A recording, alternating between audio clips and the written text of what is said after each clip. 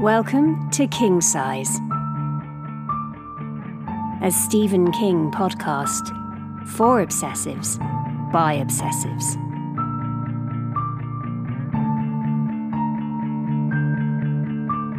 With Matt Robinson and Simon Balkan.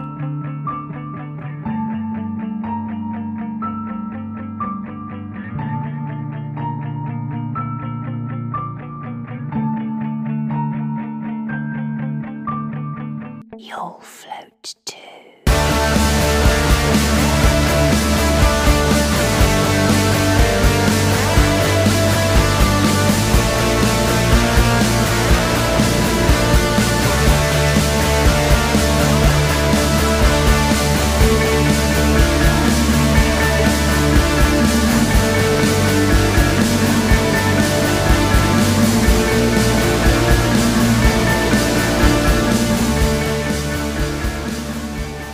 So, constant listeners, we are back with a very, very special episode of King Size tonight.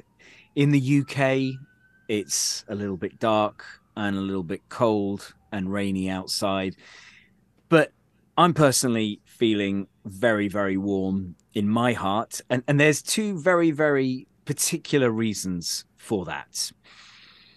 First one, of course, is that I'm back with my partner in crime, Mr. Simon Balkan. Good afternoon / good evening / good morning, wherever you are listening from.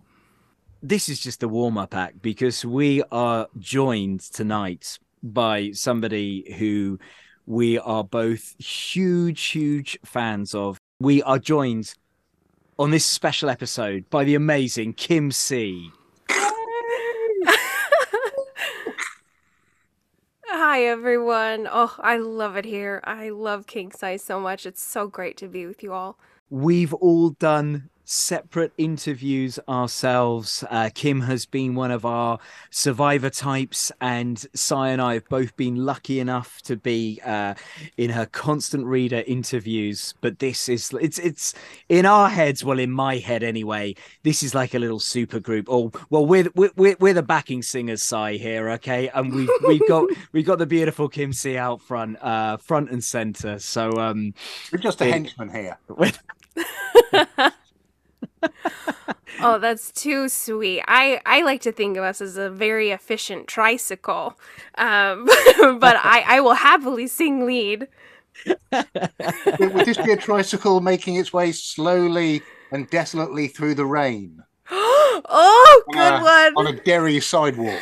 Oh, I love it. Yes, actually, a rainy day in Derry, maybe in 1958. So, Kim, for those that might not have yet heard your dulcet tones and your insights, that they are in for a treat. But just be lovely. We'd love to hear a little bit about who you are, Kim C, and your King connection. I am a university fiction teacher, so that's my day job, is I teach fiction.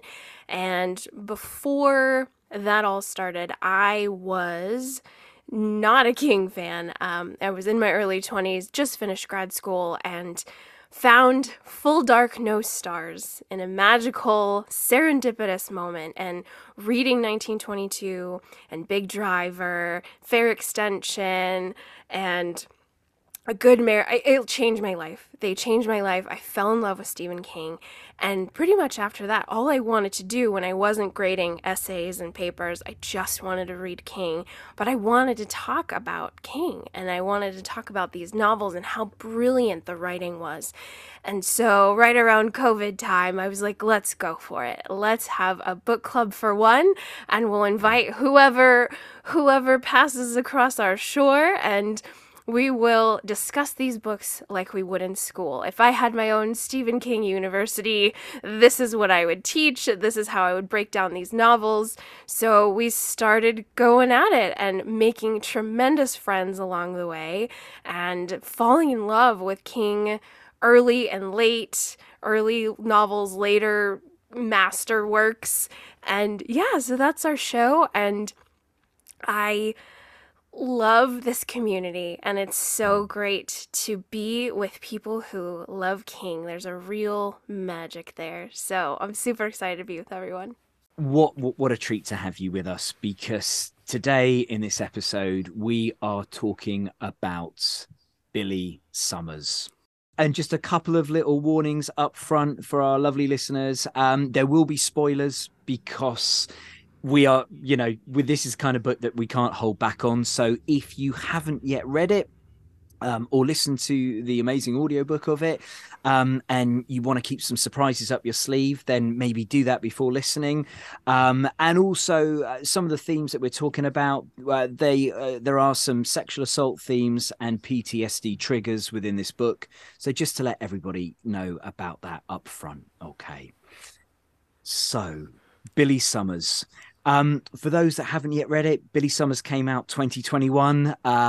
Billy Summers is a man in a room with a gun. He's a killer for hire, the best in the business. But he'll do the job only if the target is a truly bad guy. And now Billy wants out. But first, there is one last hit. Billy is among the best snipers in the world, a decorated Iraq war vet, a Houdini when it comes to vanishing after the job is done. So what could possibly go wrong? How about everything? I think one of the main things I took away from my reading of Billy Summers was how much it surprised me. It continued to surprise me. It kept evolving as a story, and every time I thought, oh, I see what this book is going to be about, I could really get into this, I'm into this, it stopped being about that and evolved into something completely different. And as soon as I thought I had it figured out, it became something else. I thought, oh, okay. Oh, well, I'm not disappointed. I'm still enjoying this. The book's going to be about this instead. Oh, okay, cool. All right. Oh, it's not about that either. It's become something else. Okay, fine. All right. Well, okay. Well, I'm really enjoying this too. And that just kept happening. So every time I thought I had it not figured out, but I thought I knew where it was going to be. So, for example, as soon as he's settling into the community, waiting to take his shot, I thought the whole book was going to be about him blending in this community and settling in and making friends and becoming really close to these people, and then having this huge moral dilemma about whether or not to take this shot. And that doesn't happen at all. Although it's still really sweet, all the stuff that happens with the community. Yeah. The playing of the Monopoly and the backyard barbecues and all that lovely sort of warm community neighborhood nostalgia. It's really nice. And it almost makes you forget who he is. Yes. Because I know he's a killer with a code. He only kills people who are bad guys, but that's really subjective now, ain't it? So, and I think it's the most, because I haven't yet read Fairy Tale, so it's his most recent book that I've read. Do you think, Si, if he was to find himself in Australia and it was they were filming I'm a Celebrity, and Matt Hancock, our ex-health secretary, was to walk into view? You're saying bad guys are subjective. What do you think Billy would do? Do you think he'd take the shot? I think he'd say, how much money you got in your pocket? Because, well, as the Joker says in The Dark Knight, if you're good at doing something, never do it for free. So he's gonna ask what the price tag is. Yes, he's a bad guy. Yes, a lot of people want him dead.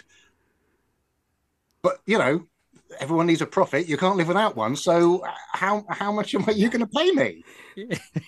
Because isn't that the thing? His code at the end of the day, isn't it his code that demands that he goes and does what he then does?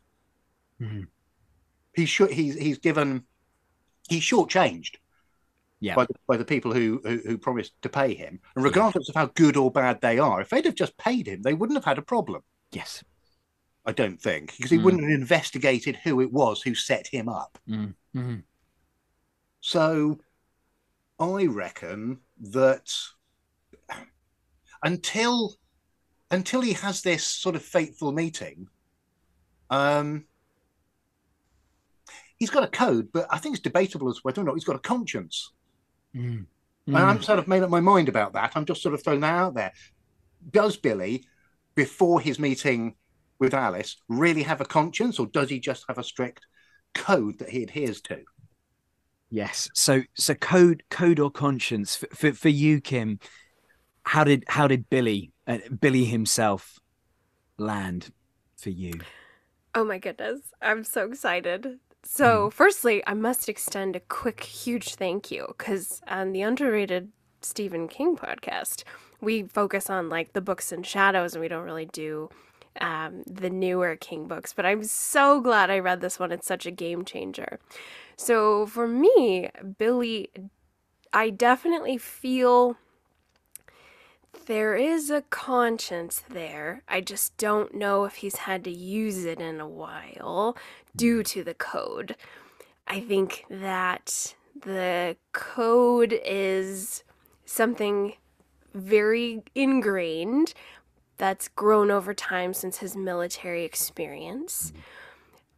But I think with this fantastical hand of fate, where the character of Alice comes in, suddenly a different side of him's awakened. The humanity that I don't know he's encountered in a moment. But I also feel not only Alice, but as Simon spoke of, the community. He's somebody's neighbor, and the neighbor children like him and draw him pictures. And so I think there's a lot of crust that's getting knocked off of this human loving soul that's maybe been buried for a long time. I think it's worth noting that actually, it seems to me, the only reason that he saves Alice in the first place is kind of self-preservation. Yeah. He doesn't do it by virtue of there's somebody out there that is in real peril and I should help them. Yeah. There's somebody out there in real peril if I don't do something, I'm going to get caught. Yes, yeah. Quite possibly, because the police are going to start doing door-to-door searches, and I can't have that. Yeah.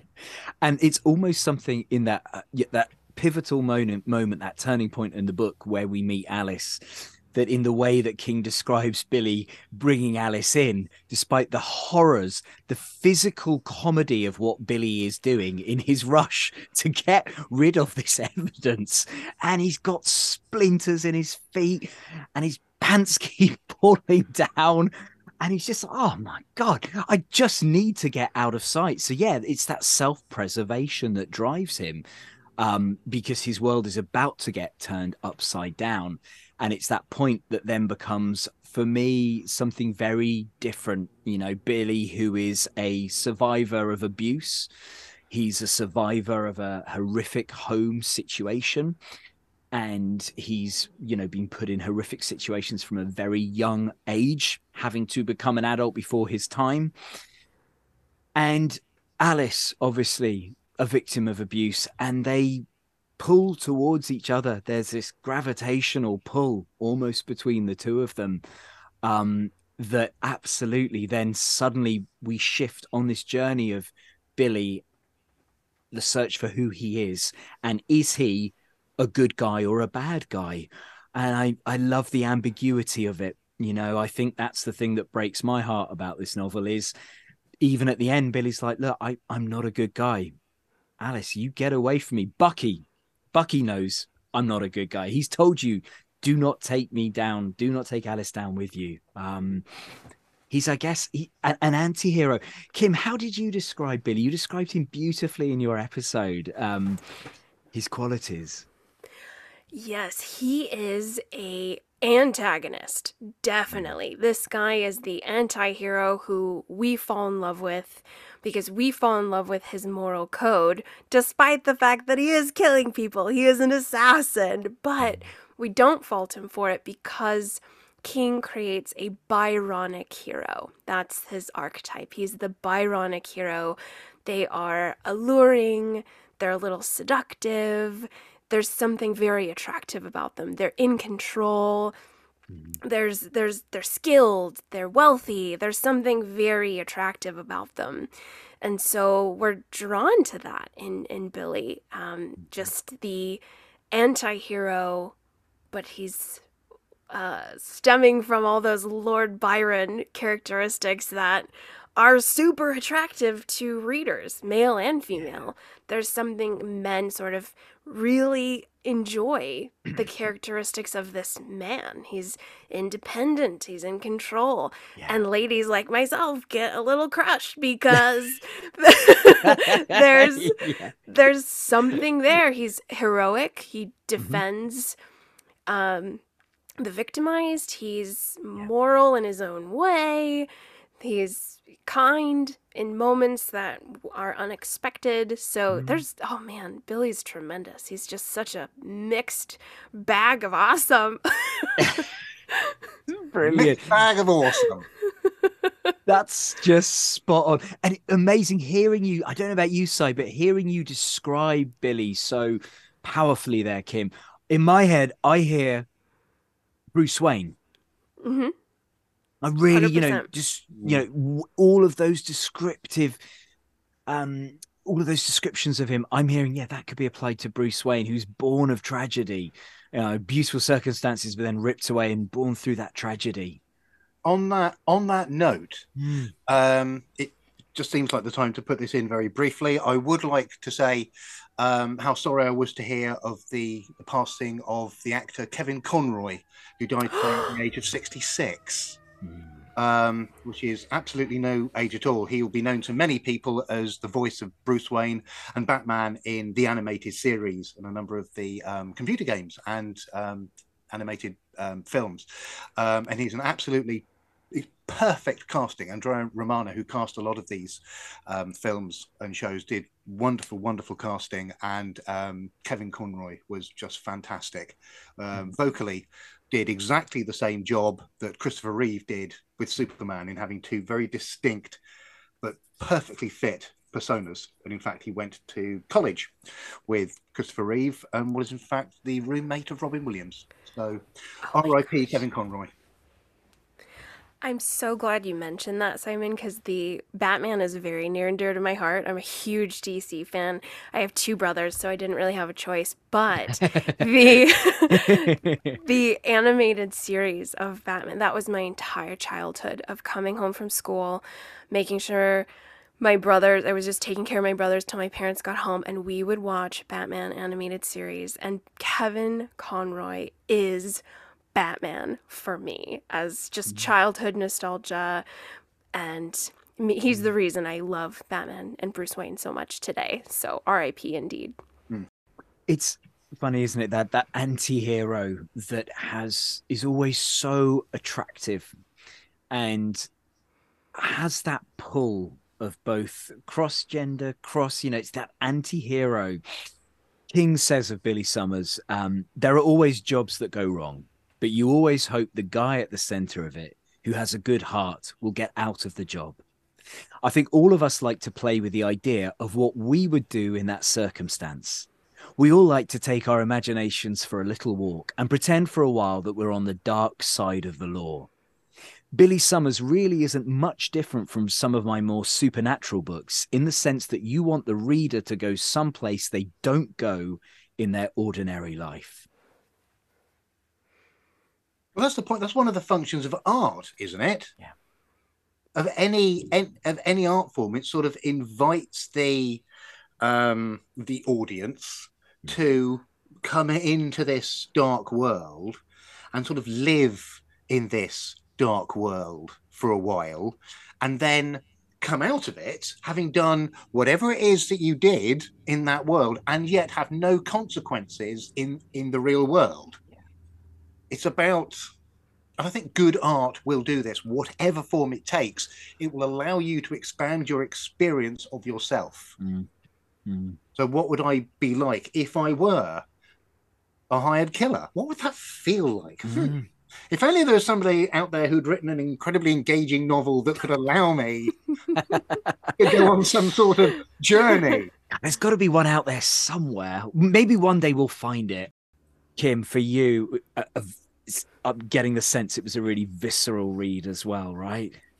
Oh my goodness, yes. I was very emotional from this book, and it was so well done, and like Simon said, just completely evolving into something else the entire time.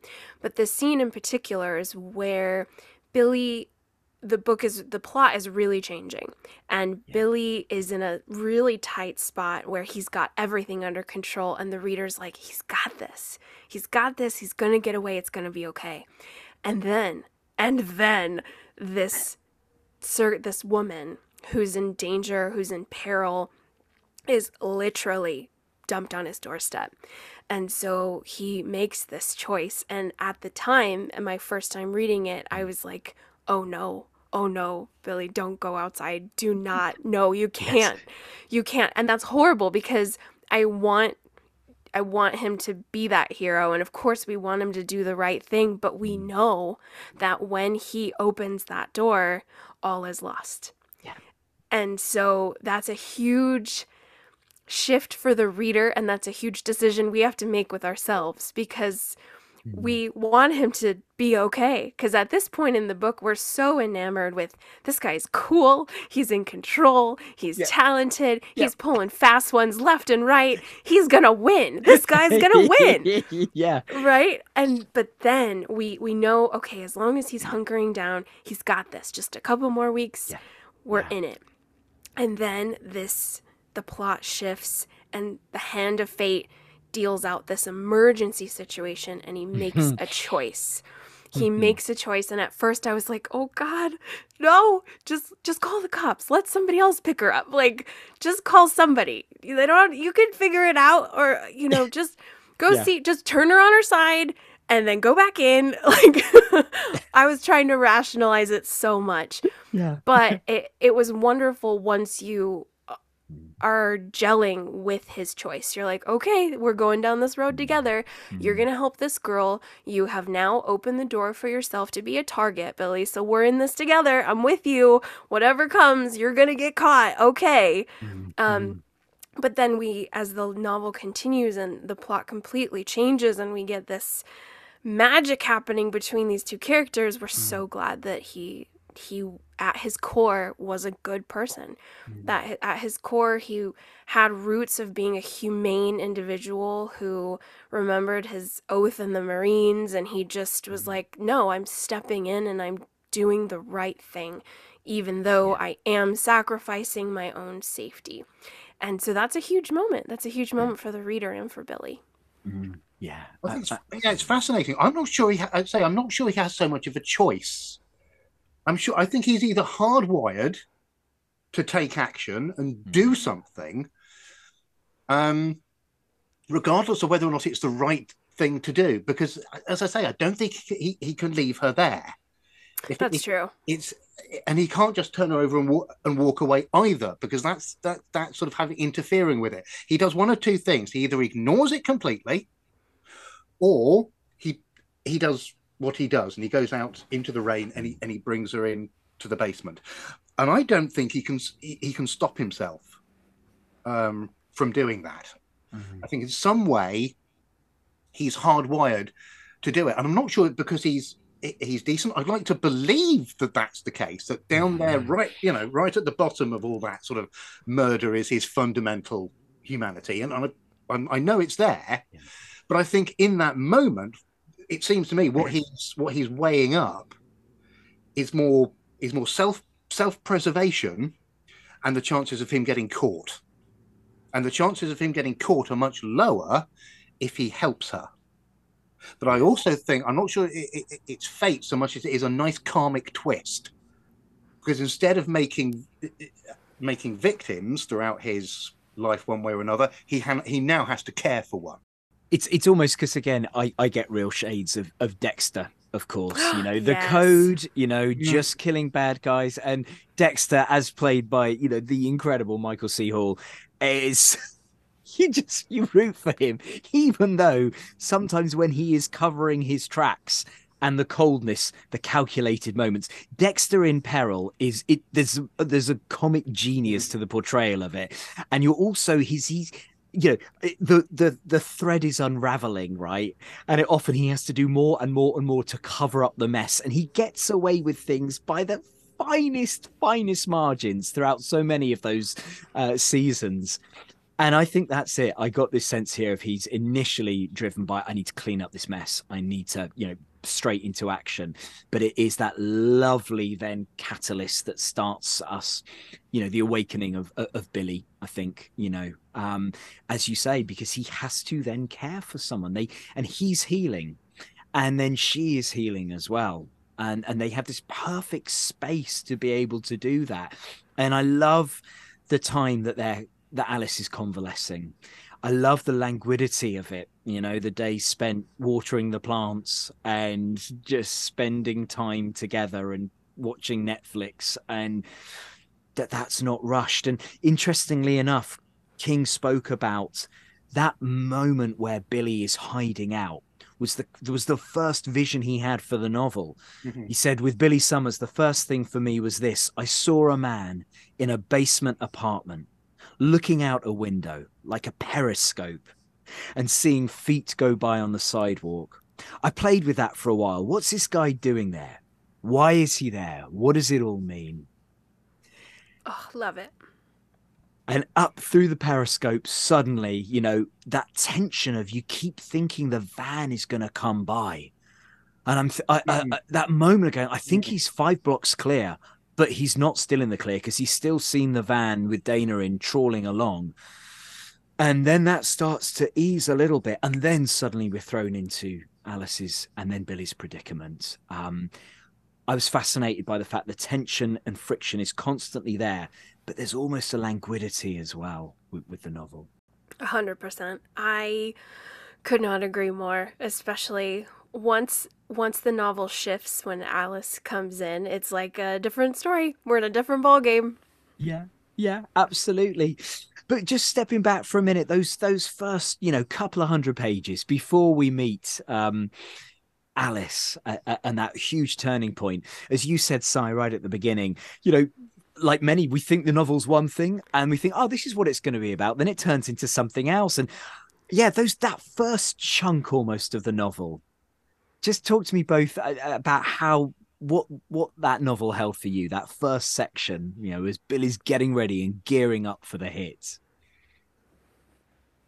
Well, for that first section, I was convinced that the whole of the book would be a much more extended examination of writing, specifically that would be its main theme. And of course it goes on throughout the book, but there are because the other events that take place in it, you've got other themes going on as well. But I really thought that writing was going to be it, and it would be a much deeper reflection on the writer sort of pressed into service. So because he's sort of an unwilling writer, isn't he? He's a bit like Paul Sheldon in that respect. I mean, I know his audience isn't quite as brutal, but he's still having to write for an audience, because he's having to write as his dumb self, because he's convinced that other people will be reading his laptop. So he thinks, well, I'd better write as my dumb self, or they'll see behind the mask. Yeah. See behind the mask. Then... So it's layers there, isn't it? It's mask behind the mask, behind the mask. Yeah, exactly. And he's got to be aware of that all the time. Yeah.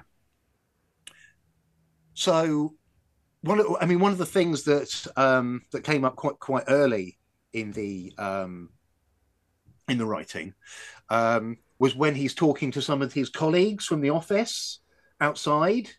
And one of the not colleagues, actually, some of the people that work in the offices down the hall, I should say, they say, "Oh, go on, tell me what it's about. Go on, tell us what it's about." And he says, "No, I can't." And they say, "Oh, go on, tell us what it's about. Even if I signed an NDA, would you tell me?" And he said, "No, I can't tell you what it's about." And the guy says, "That's strange. I thought that that, writers loved to talk about their writing. And Billy says people who talk about writing probably don't do much. Yeah. I loved that. That's such a zinger. Yeah, I thought that was great. That one jumped out at me as well. Just bang. Oh yeah, that's a good point. It's the same with actors. If they're talking about it, yeah. chances are pretty good they're not doing that much of it. There's so much in that. You say those opening 2 pages that is all about different, genres and about writing. And I mean, the authors that are name checked, and there's a good long list of them. Yeah. Although I was a little disturbed, well, not disturbed, just slightly concerned perhaps to find out that Billy's favourite writer is Thomas Hardy. That was terrible. Yeah, big fan. Yeah. No. Hardy? Billy, have you ever read? And you must have read, surely, but really. Don't read any Thomas Hardy if you're feeling slightly depressed, because I swear it'll send you straight off the cliff. It's true. Yeah, where do you stand on Hardy, Kim? Oh, God. Okay.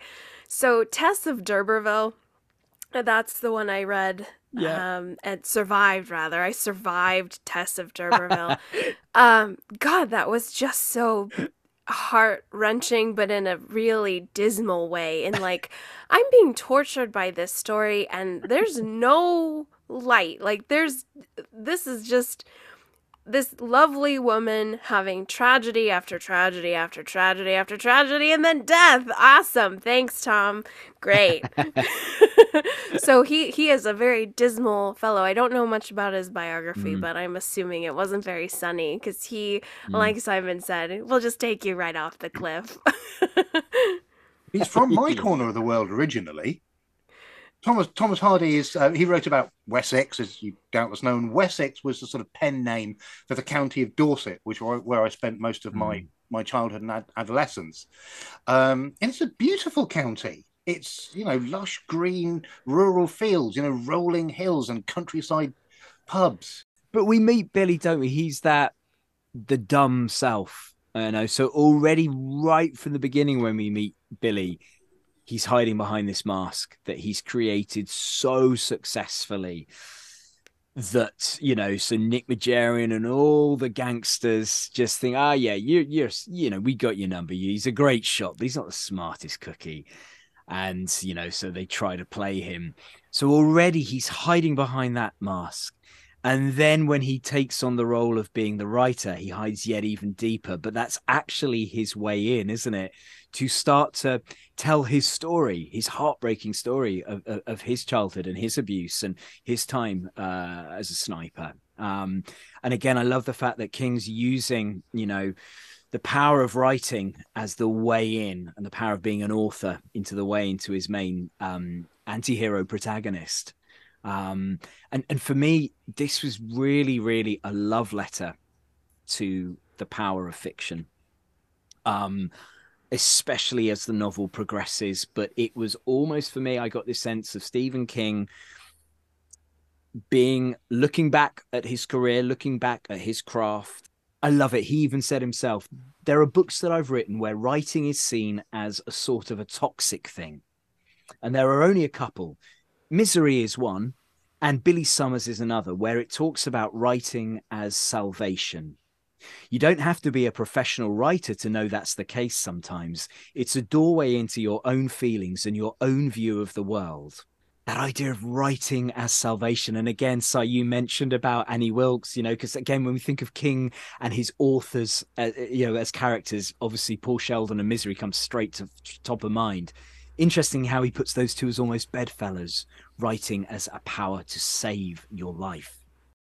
He had once watched an interview with Tim O'Brien on YouTube. O'Brien was talking about the things they carried.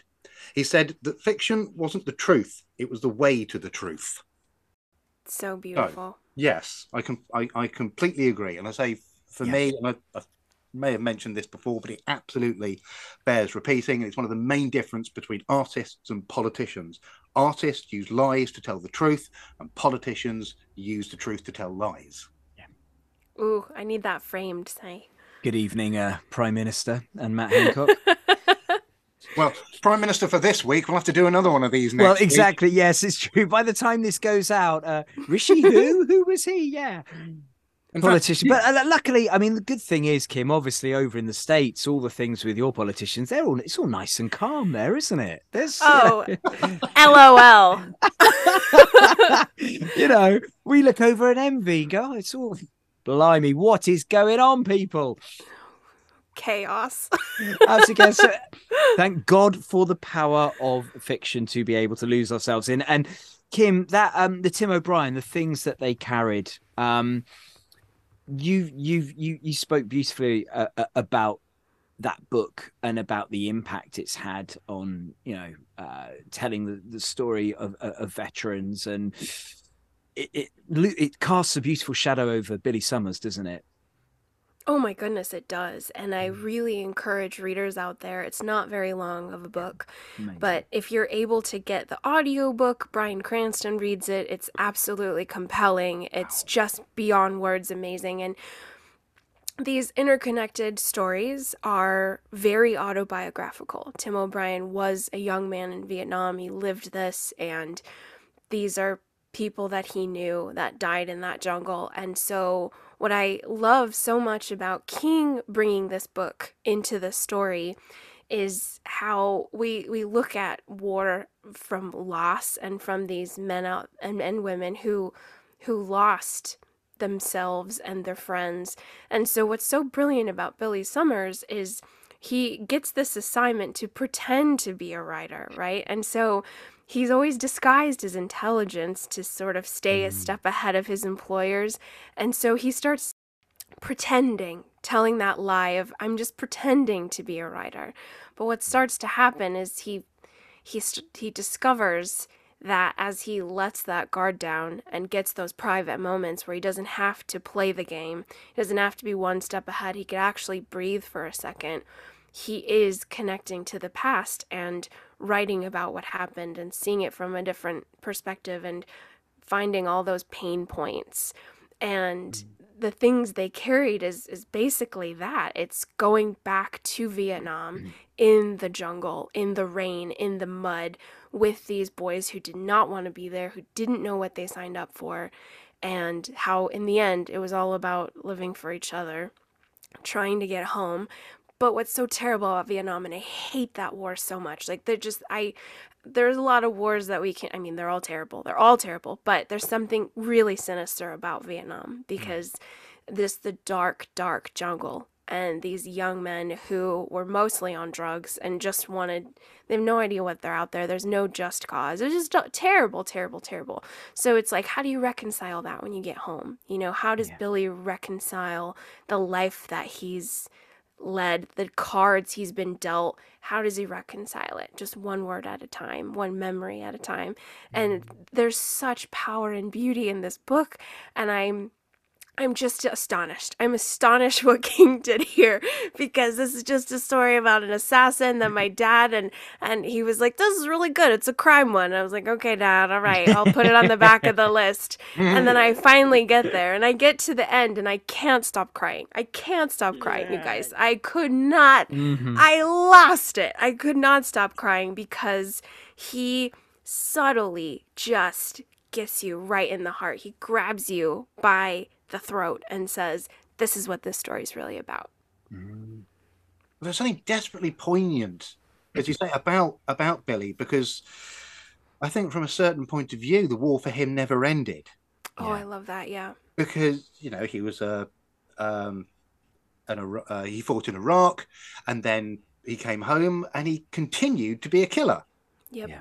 I don't think it was really until he started to write about it, almost by default, that he began to really to process a lot of that, and to start sort of some kind of therapy, because he hadn't done it up until this point, and he's still a killer. That's what he does. That in one form or another, that's been his professional life and his person. I mean, he was forced to kill when he was a child. Yes, yep. Of course. Yes. Yeah, his total identity. Yeah. been people making him kill, be it, the stepfather, the abusive boyfriend that forces him to kill, to the army saying, this is what you need to do, to Nick saying, this is what you do. I get this sense of this softness that's just been hardened and hardened. And we often speak, don't we, about, especially this year, looking at Derry very closely, about some of these kids never stood a chance because they've had their childhood ripped away from them. And the poignancy of the flashbacks with Billy telling his story about, having to take on the role of killer at such a young age. He never stood a chance. Of course, it started when he was a child and he was thrown into that kill or be killed situation. Yeah. And it might sound obvious. I hope it certainly doesn't sound trite, but evil begets evil.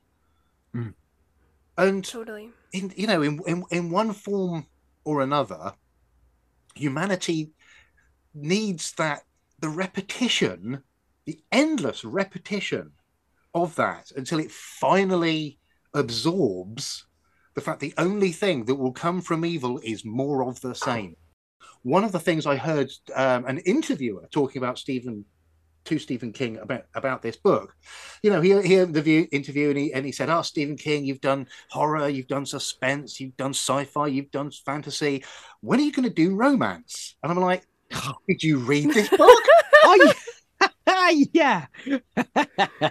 Before you gave the interview, did you even, maybe give it a shifty? Because for shame. Holy moly! And if not, had you read 11/22/63, Wizard and Glass, Christine? Romance runs through most of his books. And in a lot of ways, well, in some ways, this book has a lot in common with 11/22/63. Yes, absolutely. Yes, it does. And Kim, when we spoke, I was like, I know you're gonna love it. I just You were dead right. You were dead right, Matt. I mean, the only thing I could think that I was like, what could ever be better than 11/22/63? And then he wrote Billy Summers. And I agree. I think, they are those perfect bedfellows when it comes to especially the romance part. But just that interesting thing of we're speaking about writing and the catharsis of writing, but also in this book, King shows how bloody hard it is. And using that terminology from the things that they carried, where King writes, writing is also a kind of war, one you fight with yourself. The story is what you carry, and every time you add to it, it gets heavier. All over the world, there are half-finished books, memoirs, poetry, novels, surefire plans for getting thin or getting rich in desk drawers because the work got too heavy for the people trying to carry it, and they put it down. And for me, this is absolutely King being, my read on it, autobiographical about the craft of writing and what he's dedicated his life to, the heaviness of it, the weight, the light that it can be. But when those words don't come, it's not an easy road. Anyone who's tried to write a book will say that, this isn't just, yeah, great. This is hard. The things that they carry. And, he spoke in an interview around the Billy Summers time about, he said, usually I work on a book every day. It's like a religion to me. But I got to a point in The Stand where I just put it aside and I said, I don't think I can finish this. It killed me because I had like 450 single-spaced pages. You don't want to think of all that work going to waste, a busted book. I went on a lot of long walks and I remembered something that Raymond Chandler said. He said, when you don't know what to do next, bring on the man with the gun. And I thought, well, what if someone blows all these people up and I'm left with a bunch of characters that's manageable? So that's what I did with that one. But yeah, it gets heavy. And this book for me is as much about writing as on writing was. Could not agree more. And there were many moments in that book, that particular quote that just sliced me right open. I work with with writers all day long, every day, day in, day out. I love it. And I understand the weight of that work, of creative work. And I have that very similar in my own life, unfinished projects, things that got too heavy. But I have to put all that aside and then motivate people to keep going in my teaching career.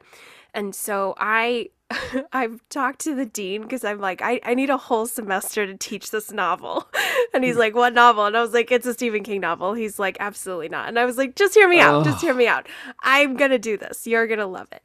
So I'm actually going to find a way to take excerpts of this story and see if I can pull it into the curriculum, because the power, the message of Billy Summers' journey into the writing catharsis, the creative work, the weight of it, the perseverance, it's brilliant. It is brilliant and so meaningful. And it's just amazing how we went from a story about an assassin, one last job, really sort of grit and crime, and it morphs into this beautiful reflection on the art of fiction. I understand this weight that he speaks of. Probably will never be to the extent that he speaks of, but I think it's with anybody who's tried to do a creative work, a painting, a song, a film, it starts to crush the soul.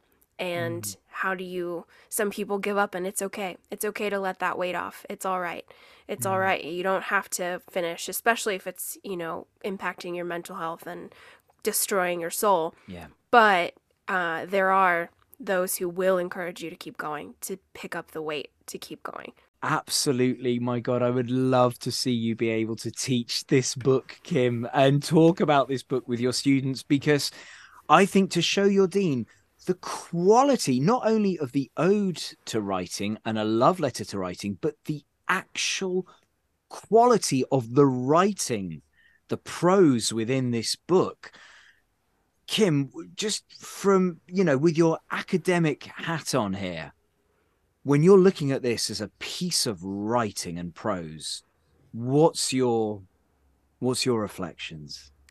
Oh my goodness, it's stunning. It's absolutely stunning, and it is as rich and as deep and as good and as beautiful as any literary author that is being preached. When we get to that higher academic level, it's a lot of the craftsmen who are well known for the dense stuff, right? Our very depressed alcoholics, our Hemingways, our Flannery O'Connor, our oh my gosh, you know the all the classic novelists, and it's just dense and it's hard, and I'm like, King has been so marginalized by the academic community, and a few of us instructors out there are like, why when he has so much to teach people, he has so much to show in terms of how to do this, how to craft fiction, how to tell this story.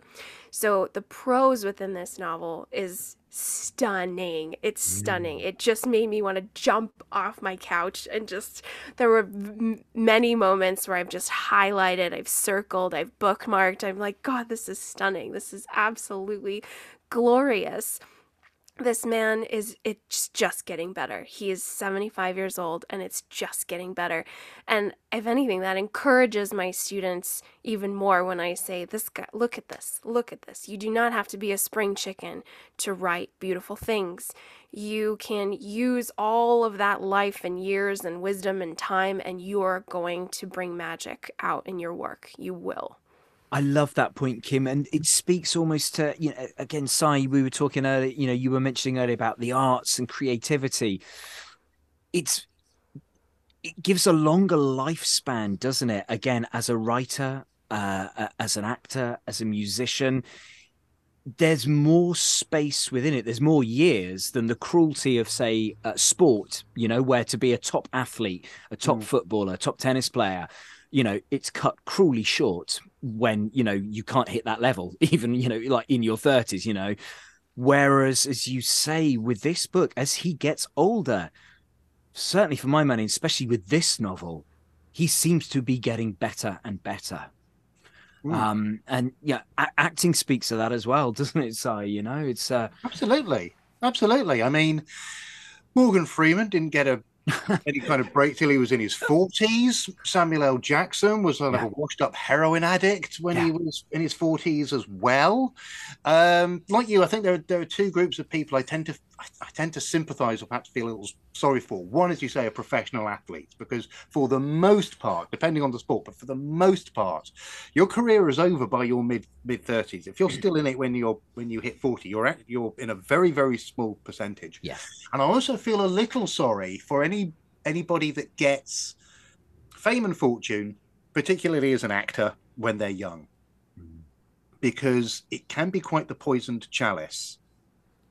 There's one of my favorite plays of all time is called Comedians, written in the 70s by an author called Trevor Griffiths, and it's about a group of working class blokes who go to learn how to do stand-up comedy from an old musical comic. And one of them says, "I want to be famous. I want to be rich and famous. What's wrong with that?" And the teacher says, "More than you want to be good." And the teacher says, "What's wrong with being all three?" The teacher says, "Nothing, so long as you're good first, because you'll never be good later." Oh, I love that. And it amazes me, like you, that Stephen King isn't taught more widely, because here is the perfect role model for somebody who did not write to be rich and famous. He wrote because he couldn't not do it. Yes, exactly. Here's a man who threw the first 9 pages of his first novel in the bin for a number of reasons, and then Tabitha fished them out and said, "You should keep going with this." Oh, all right then. And that was his first damn novel. And as he said, as we've said in the past, I had a nail in the wall that I put all the rejection slips on. And eventually the damn thing fell off. What did I do? I got a bigger nail. Yes. And for me, it's something that, it distinguishes somebody that's just doing it for the money, nothing wrong with that, and somebody who does it because they can't not do it. And did I tell you my apocryphal Prince story? You remember Prince? You remember the American singer, writer, musician Prince? Of course.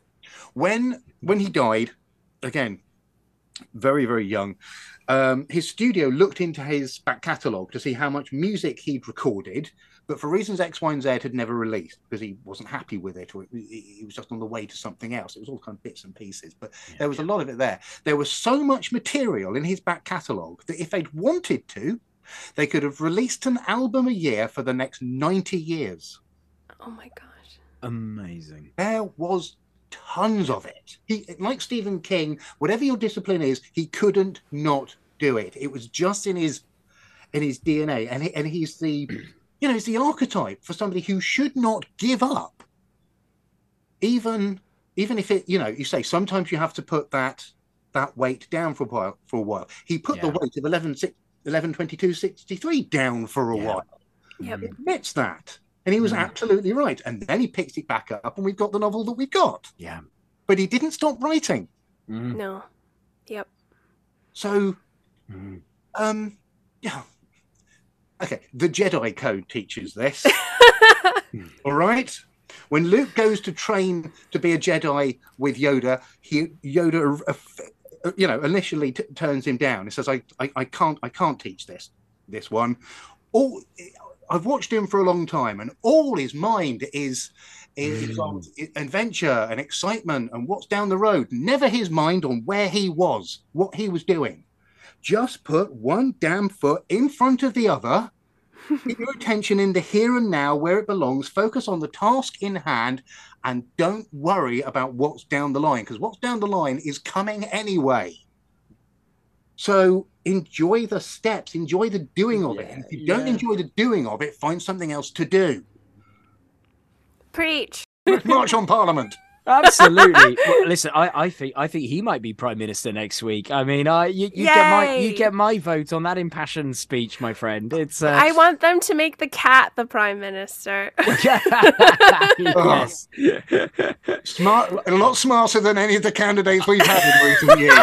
Absolutely. Maybe the Prime Minister's like Six Dinner Sid, just thinks, well, I'll move around and go to each place, and the cat's the one that's staying there going, right. The cat would offer more stability and make more sense and have more empathy. There's no doubt about it. No one would argue with the cat.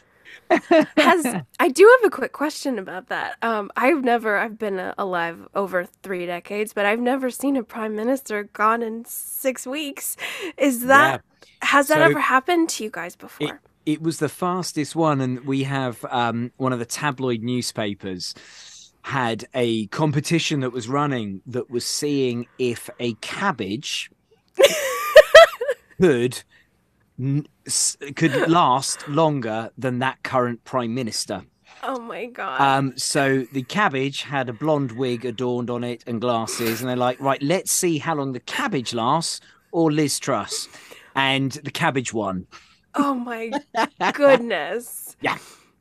Oh, so cheeky and hilarious. Love it. But absolutely true. So yeah, you're getting my vote, Si, on the back of that. Because again, and I think it's what the best Beatle said, right? George Harrison obviously is the best Beatle, and he said very simply, be here now. Yes. Be here now. That was his whole philosophy. And that absolutely echoes to that point. But I think I'm interested to know if you guys think what your thoughts are here, because for me, the writing, it's his punchiest prose that he has done in that I can remember. And I wonder if part of that is through, we love him on Twitter, right? Whether he stays there or not, quite rightly, as he said to Elon Musk, what, I have to pay? You should be paying me to be on there. So, but, he is used to being the master of the pithy, kind of 140 characters. And it's his sentences in this book. They're short, they're sharp, they're muscular. Couple of examples that I just loved. At one moment where a couple of the characters are talking, Billy and someone else. That Trump guy, huh? That Trump guy, yeah. That's it.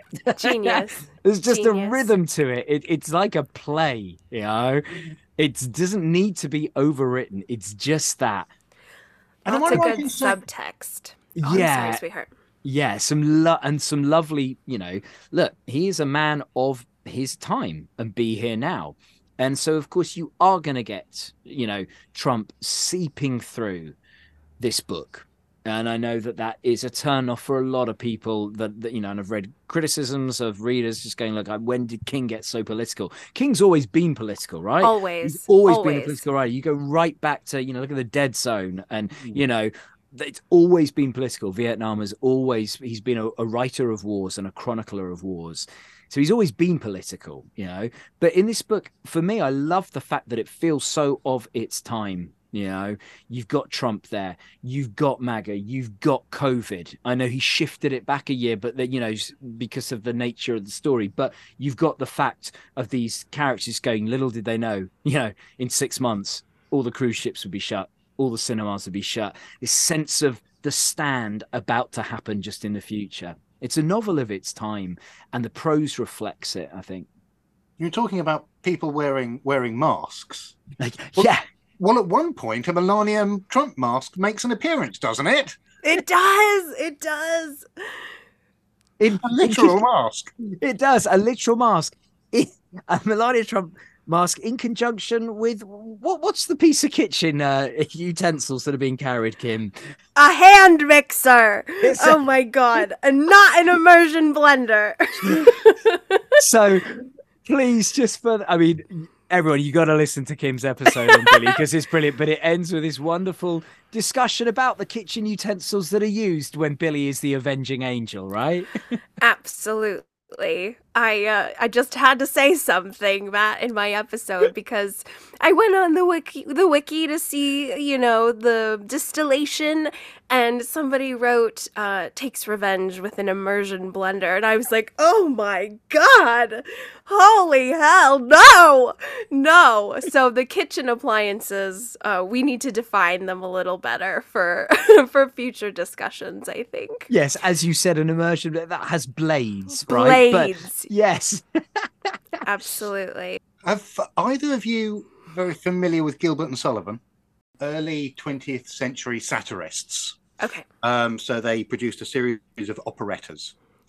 And that sequence where Billy plays the Avenging Angel reminds me of one of their songs from the Mikado. And okay, this was requested earlier, folks, so don't go blaming this on me. One of the characters in the Mikado, completely by accident, becomes the Lord High Executioner. And he's not entirely sure how to go about his job, if memory serves with the plot. And one of the lines from his songs goes like this: "My object all sublime, I shall achieve in time, to let the punishment fit the crime, the punishment fit the crime, and make each prisoner pent, unwillingly represent a source of innocent merriment, of innocent merriment. Bravo! Let the punishment fit the crime." Excellent. I think Billy does a really good job of that. He doesn't 100%. kill them flat out. He doesn't, cut a hand off or anything like that. He lets the punishment fit the crime. Oh, It's perfect. Oh, it's brilliant. And again, beautiful round of applause. There they think are. we need to get your singing in every episode now. That's It's going to be in the true. rider. That's going to be a staple. I thought you wanted to increase the listenership, not reduce it drastically. With those dulcet pipes, my friend. Yeah, The singing prime minister. Come on. Besides which, I can't do it next week. I think it's your turn next week. I'm the week after.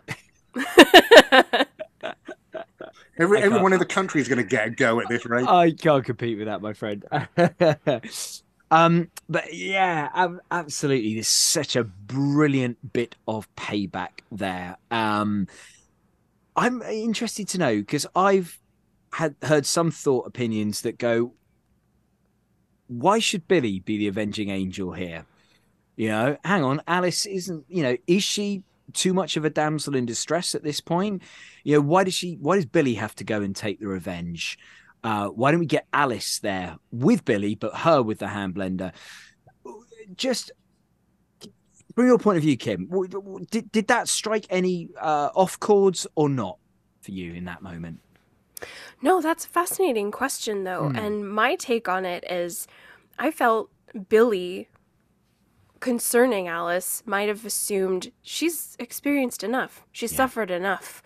And she doesn't need the additional trauma and guilt, because she even, when Billy tells Alice, he's like, I'm going to do this. And she says, please don't kill them. Right. So Yes. she That's has her a first heart. reaction, isn't it? That's It her is. very first. Yeah, beautiful spot. First reaction. She's like, please don't kill them. I don't want that. It's that weight, the weight of the soul of these choices you make. Like, even though someone has victimized you and done harm, the vengeance, you're not going to be set free from that. You're going to have the guilt, and you're going to, especially if you don't have the sort of tainting that Billy has. Billy has experienced death from a very young age.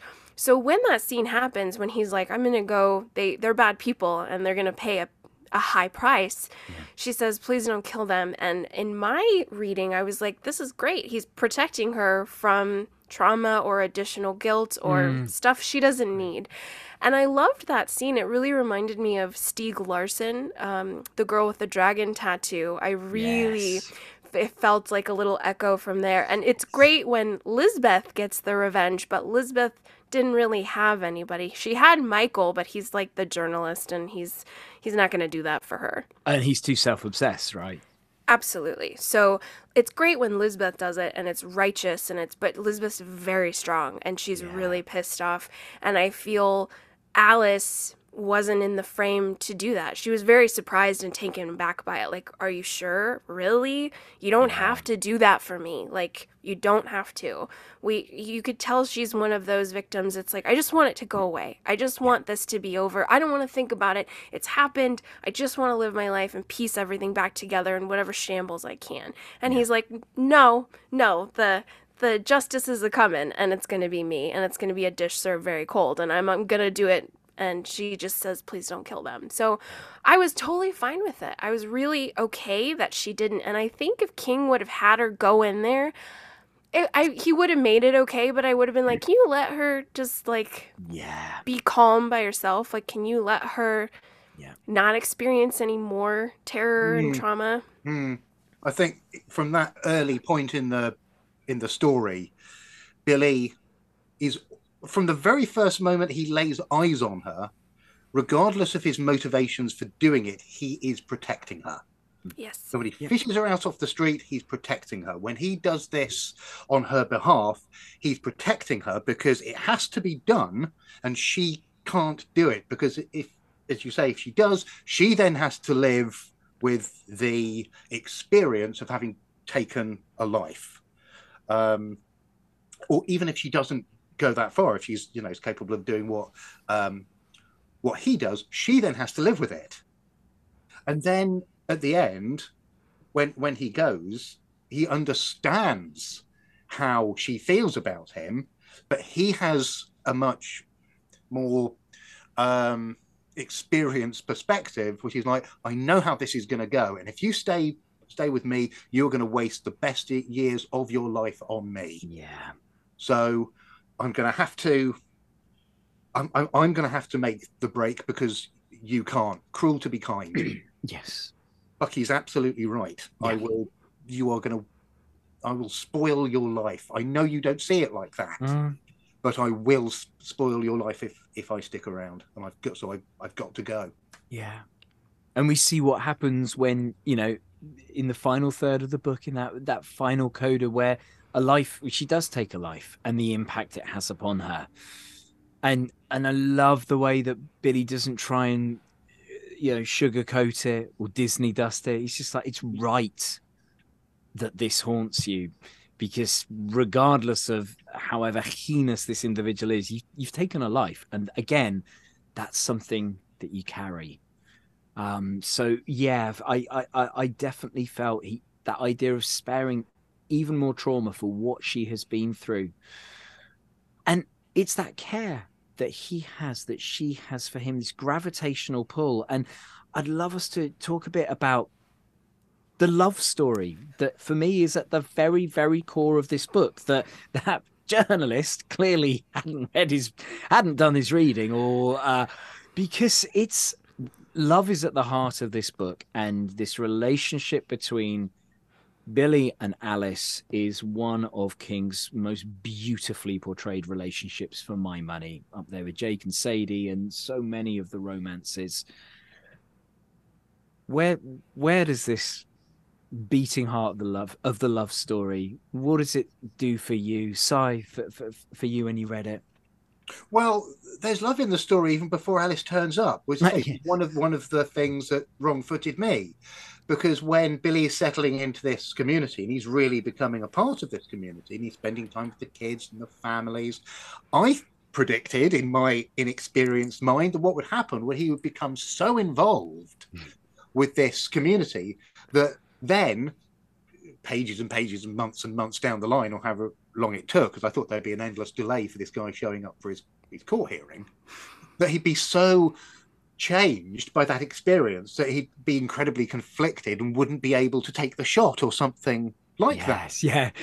You sort of feel the love that's sort of inherent, and you would hope is a lot more widespread than sometimes it feels.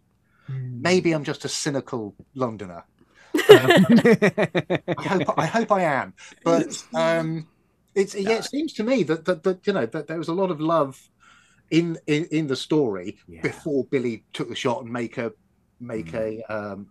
run for it. Because one of the things he doesn't want to think about, and he's always reminded of by this picture, by the drawing, is how those people are going to feel about him now. And what hurts him more is not the lives he's taken, it seems to me, but the respect of the people that he loved, or that he was getting close to, and that he felt really loved and in some small way and respected him, even though they didn't know him. And now, what must they think of me? Now they know the truth, and those people who are working down the hall that I was really friendly with, who all seemed like really decent people, Yeah. must they think of me? Yeah. And the love story between him and Alice, it's very, and this is probably part of the anti-hero thing, I suspect as well. It's very reluctant on his side. Yeah. He's very, it's not just that he's aware that it can't last. He's aware of the inappropriateness of it. He's aware of the experience that she's coming from, and that what might the feelings that are going to be transferred onto him by virtue of the fact that he was the one who rescued her from it, and then what he does on her behalf. So in some way, Billy sort of paints himself into a bit of a corner with this, by virtue of his code. Yeah. Because he can't let these guys get away with it. He does that on her behalf, and of course, it completely endears him to her. So he's sort of the story between the two of them, I feel, develops in a large respect, kind of accidentally, almost accidentally. I reserve the right to adjust that, but it does feel it's not something he's gone into, is it? Sort of wide eyes open, thinking, I'm going to forge a relationship with this woman. What he wants is, I'm going to get this woman off the street. I'm going to get her out of my life as fast as I possibly can, and then I'm going back to plan A, which was to get out of Dodge. Yeah. And of course, best laid plans plan. get made. Yeah. And I suppose because of that evolution, it's more endearing. Yeah. But Kim, what did you? It really moved you, didn't it? Oh my God, yeah. Oh my God, yes. You guys, I'm obsessed. This could be also because I just recently finished Wizard and Glass. And Wizard and Glass has a tremendous love story throughout. And one thing that I think King does incredibly well is forbidden love. And that's what we have with Wizard and Glass, forbidden love. And we have it here again in Billy Summers, forbidden love. These people are not supposed to be together. Billy is trying to logic his way out of this, but this magical thing happens where he is in close proximity with this girl who has these wide eyes for this rescuer, for this mysterious, kind rescuer. So she kind of gloms onto him like a barnacle, which is understood. She's young. She's young, and she has, according to the text, a healthy relationship with her father. Her father has passed away.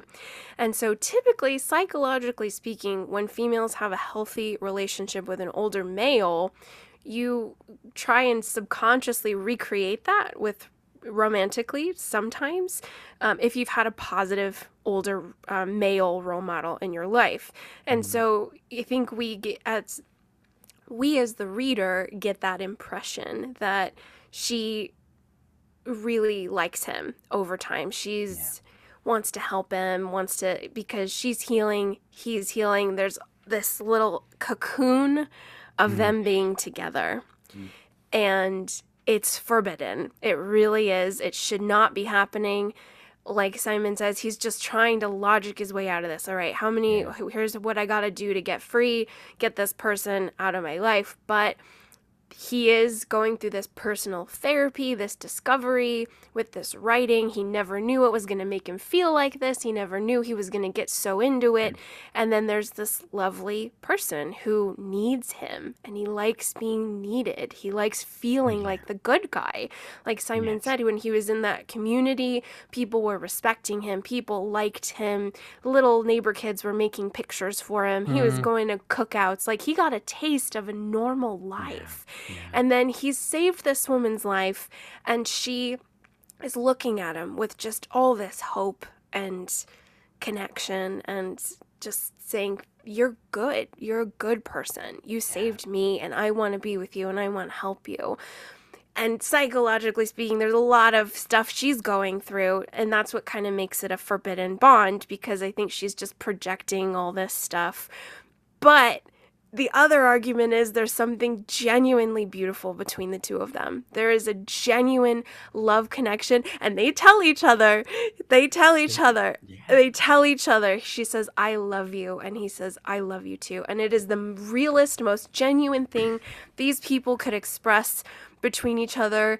It's unconsummated sexually, but it is just the deepest bond that they're gonna, it's just so real. It is so real and genuine, and there's something incredibly special here between these two because they have everything against them. Yeah. Yeah, as you say, it's unconsummated, which is often the best kind of relationship. It is. Yeah, it's a deeper bond. It's just a deeper bond. But again, those moments that King doesn't shy away from writing about, where they do end up in close physical proximity, and biology kicks in. But again, Billy doesn't overstep that mark, especially early on. Incredibly aware of the craziness of the situation, the vulnerability of the situation. But it felt very real, those moments. It doesn't feel like some kind of chaste Victorian forbidden love. It feels like very, very right here, right now. But that for me is when I absolutely was like, yeah, you are a good guy. You won't see it, Billy. You won't see it. And the road you take Alice down and the life you've led, I don't think you'll ever be able to see it. And he never preaches, but he's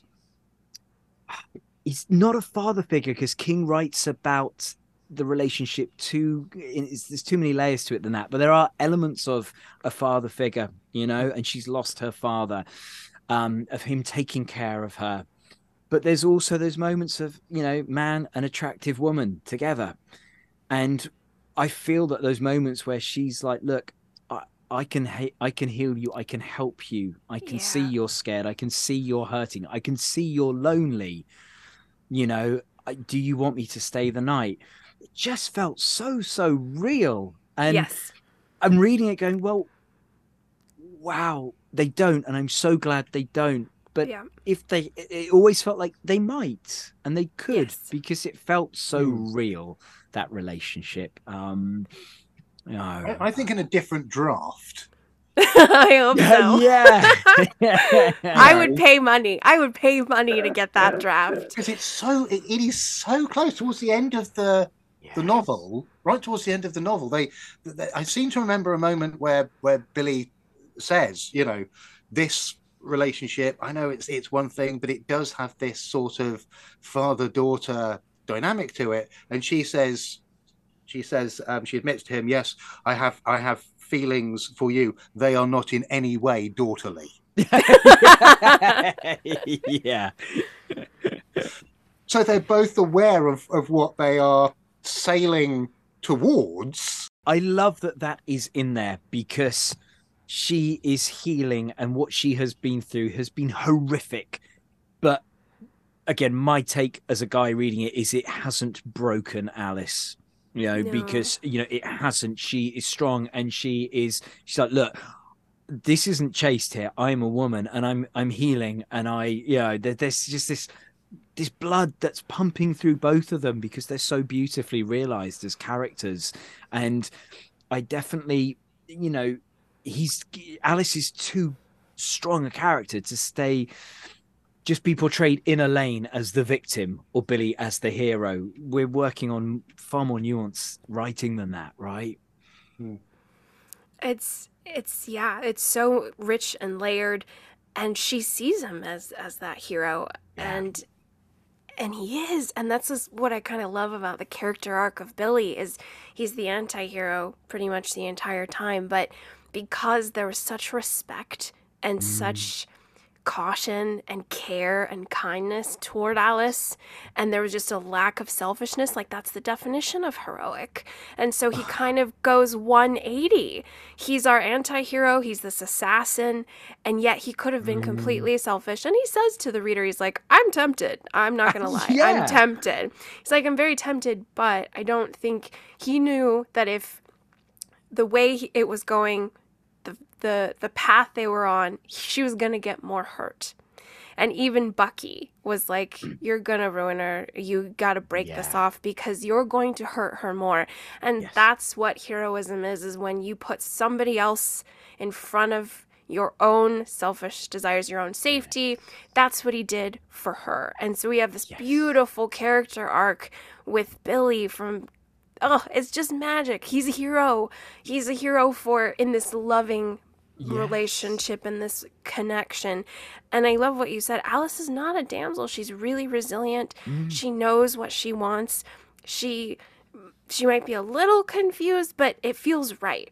It's the confusion because it's emotion and healing and they're moving around and it's closeness. But love is those early days of love and attraction are pure insanity anyway. So, nobody's a sane individual. Yeah, right. Absolutely. And the confusion of, because effectively so much of this book is a road trip novel, especially in that second half. And, they're going on these missions and she's going with him and she's really being put in danger. And she, this novel, she grows old so fast, so quickly, and has actually not, she's lost her dad when we meet her and, carries his picture in the wallet. And I love that little touch.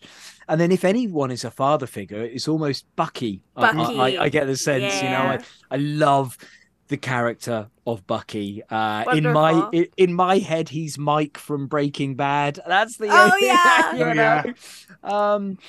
just kind of saying to Billy, look, I know you're good, but you be careful with her.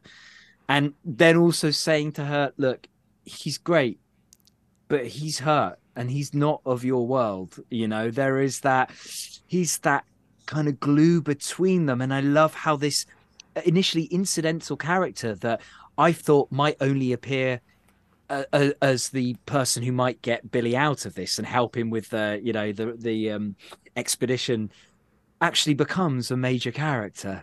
Again, wrong footing everything at every moment. You just suddenly and Bucky really, really is such a key player within their story and their love story, really. There's a definite irony, isn't there, in the maturity that Alice experiences, whilst at the end of the book, in order to make this scheme work, she has to seem as young as possible. She has to seem like a real child, actually. The more childlike or early teenagery she can look, the better the chance they have of ensnaring this guy. But beneath that mask, there's a really mature, rapidly wising young woman. This love story is just so complex, and that's what makes it wonderful. Is we as the reader, we have the logic. We know Alice is wounded. She should not be getting involved with anything above her head sexually. That should not be what's happening. Billy, this should not be happening for Billy. He's got to get out of here. He can't be entangled. So the reader is faced with this scale. And then all we want is to shove that aside, and we want these people together. And that's where the true power of this romance is we just want them together because we know they're good for each other, at least in this moment. And it's so powerful. It's so powerful. I'm so smitten for it. It's genuine and well done. I'm obsessed, you guys. I too right. And I wonder if Bucky is brought in almost to be that choric kind of voice of just going, just speaking on behalf of the reader, going, you really, really shouldn't take her with you any further. But she's integral to Billy's story arc and his quest for redemption and closure as well. Yes. He has to take her and put her in an incredibly vulnerable position. And that moment on the page that stood out for me, where they're on the final quest for the real villain of the piece, and he's getting Alice to just lift up her skirt and he says, right, now run your tongue around your lips. And Billy, then obviously not playing Billy behind yet another mask, as they both are. It's like, that's enough. And she's like, whoa, those moments where it's like, I'm not, no, not at all. This precious, precious person, I'm already putting her right in the firing line. And it is because it's that story of love, right? When you love someone, it's not linear and there's a craziness to it, and there's good decisions and bad decisions that happen, and you protect each other, but you also sometimes, you end up putting each other at risk. It's that's why for me this is a love story, absolutely to rival his greatest. 100%. Could not agree more. Oh my gosh, we have just a mountain of evidence and analysis on these two, because it's like, where do we even begin to scratch the surface of this genius bond, this forbidden love, this connection between these very unlikely people who should not have met. They should not have, their paths should have never crossed, and it's so good. Yeah, it is. So where do you both see, we saw at, say, the end of Firestarter, we get these hints of, Charlie, what she does next and where she goes and the story she tells and the light she tries to bring out of all of this. I'd love to know, where do you think what happens to Alice next? I think she leads a beautiful, full life. I really do. I think that I think I talk about this in my episode. It reminded me of the ending of Titanic just a little bit, because when I was very young, I was so heartbroken that Leo and the Jack Dawson, that he perished and that Jack and Rose could not be together. But as I watched it as a grown woman, I was like, that was the best thing he did for her. She was able to live a beautiful, full life with lots of love and children and learning and adventures. And that's what Billy has set up Alice to do. She ends this novel with a really robust financial nest egg from him. She's discovered that she wants to study English. She's like, I think I really like this. Before, she was really lost. She didn't know what she wanted. She now has direction for some kind of path. She knows where she wants to live. She really likes Colorado. So he has given her the open door for a full, beautiful life. And I think she's going to love others and get her heart broken and grow and travel and maybe have children. Like, she's going to lead a glorious, full life. And that is the most wonderful gift he could have ever given her. And that's why it's so romantic. That ending is just a cincher that this guy who went through so much, who had a very hard hand of cards dealt to him, where murder and death was just a part of his existence. And yet, at the end of all things, he has given life and love and kindness to, he's left everything better than when he found it. And it's just such a beautiful, beautiful character conclusion. So I'm really excited for Alice. I think she's going to do amazing at school. I wish she was in my class. Yeah. Well, I wonder if we might see her again. You never know. We know what King's like with, we're seeing with Holly Gibney, and again, there's no reason why. I love that, Kim, you say about opening the door to a full life. I love that read on it. What about you, Si? Where do you see Alice going next? Well, I agree with Kim. I think it is, as I hope it is, a full, brave, engaged life. I think the one thing that I would add is the one thing that's missing from that life, which I think is violence. I think it's quite an ordinary life in that respect. Don't get me wrong. I think it's adventure, and I think she's a very a vibrant person to know. But I don't feel that her path is now to kind of follow Billy. Right. In some way. No. Yeah. I don't think she's going to, try to, pick up the mantle. I don't think that fits. I think what he's left her with is a sense that it's kind of a look behind the curtain. Yeah. And that's what I came from, and that's what I did, and I wouldn't really wish that. I certainly don't wish it for you. So close the curtain, but take all of this this steel and this fire that you've got and just use it to build this life, but don't do what I did. I mean you've got the opportunity that I did get, where somebody kind of took me sort of under their wing a little bit, although it does happen to a certain extent in his foster home, but not to the same extent, and go, look, don't do it like this. use these tools to build something better. That's what I think she does. I could just imagine someone going, great, right, I know, we're gonna make a sequel here. We're gonna film Alice Next Steps, right? Cue, open Alice, holding a rifle, someone in the side. Yeah, no, that's not her, because King has saved her from, and Billy has saved her from that life, I believe. I really do. Yes. That's not Alice's story. And really beautifully as Mike Ehrmantraut might say about that suggestion, that doesn't sit with me. Just love those little turns of phrase that Mike has. That doesn't sit with me. Yeah, you know exactly what he means. Yeah, exactly.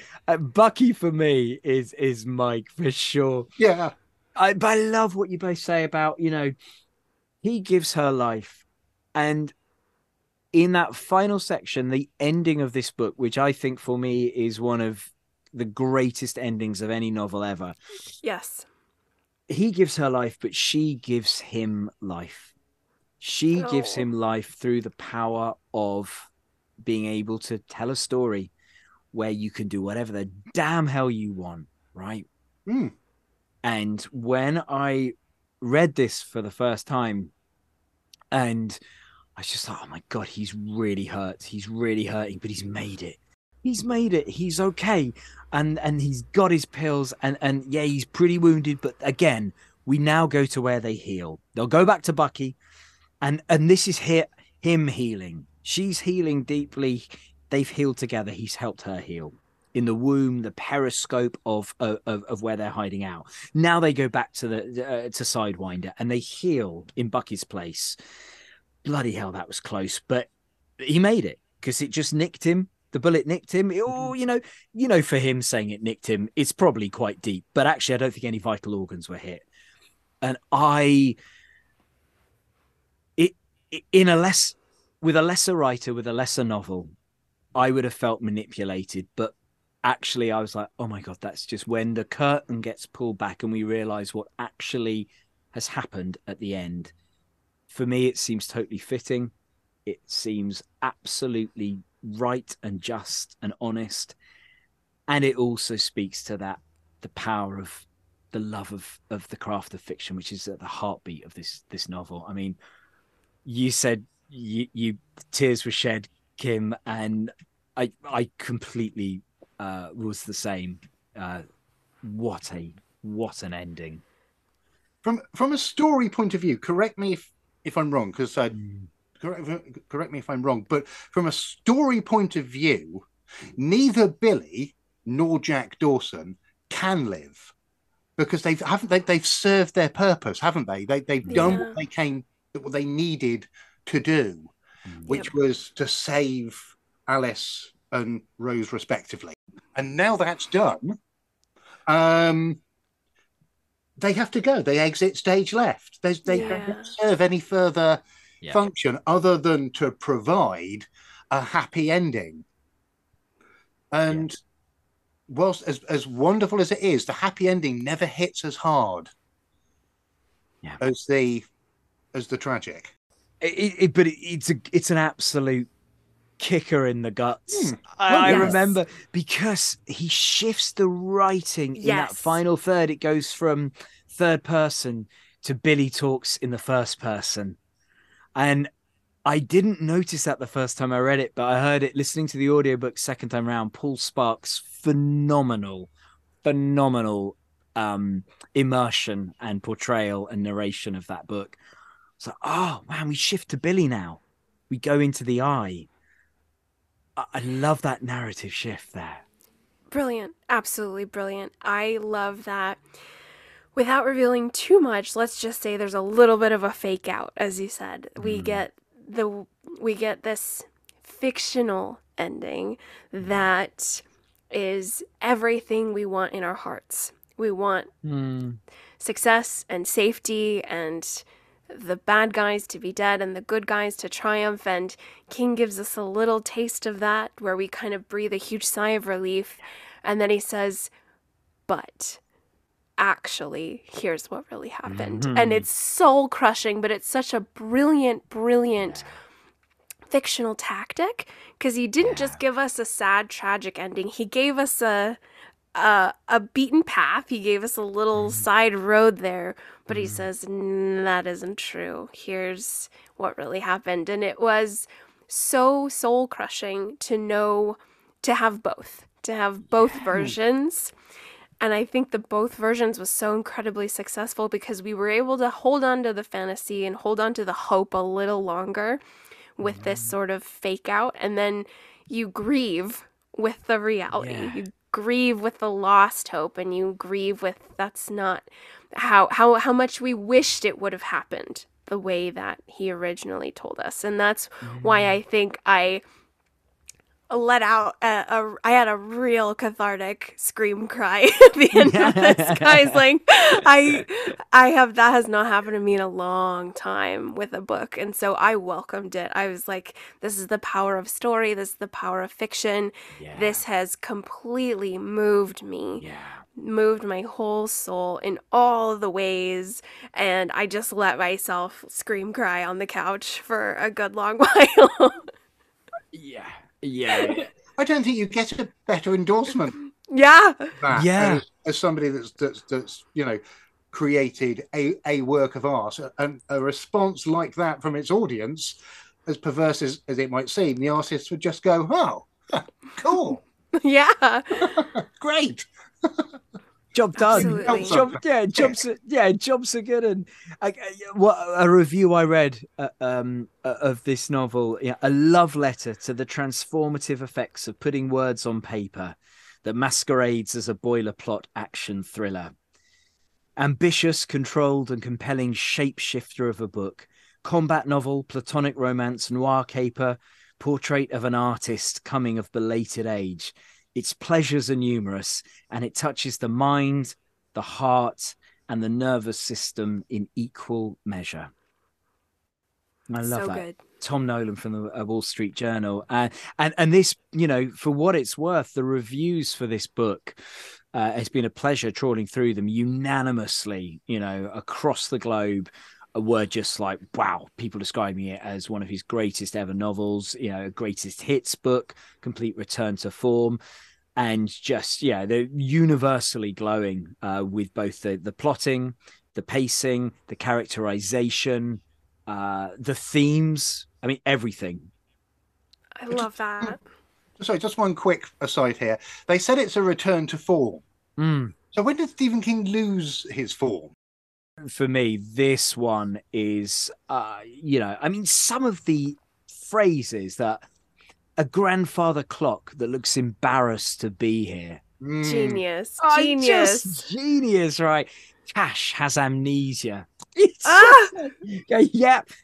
Oh my God, amazing. And the dumbing down, he talks about Billy. It's like a seatbelt you wear because you don't know who'll be coming over the hill, weaving across the road. So good. There's a lovely description of Billy as he's walking to the car after his injury. I think this is.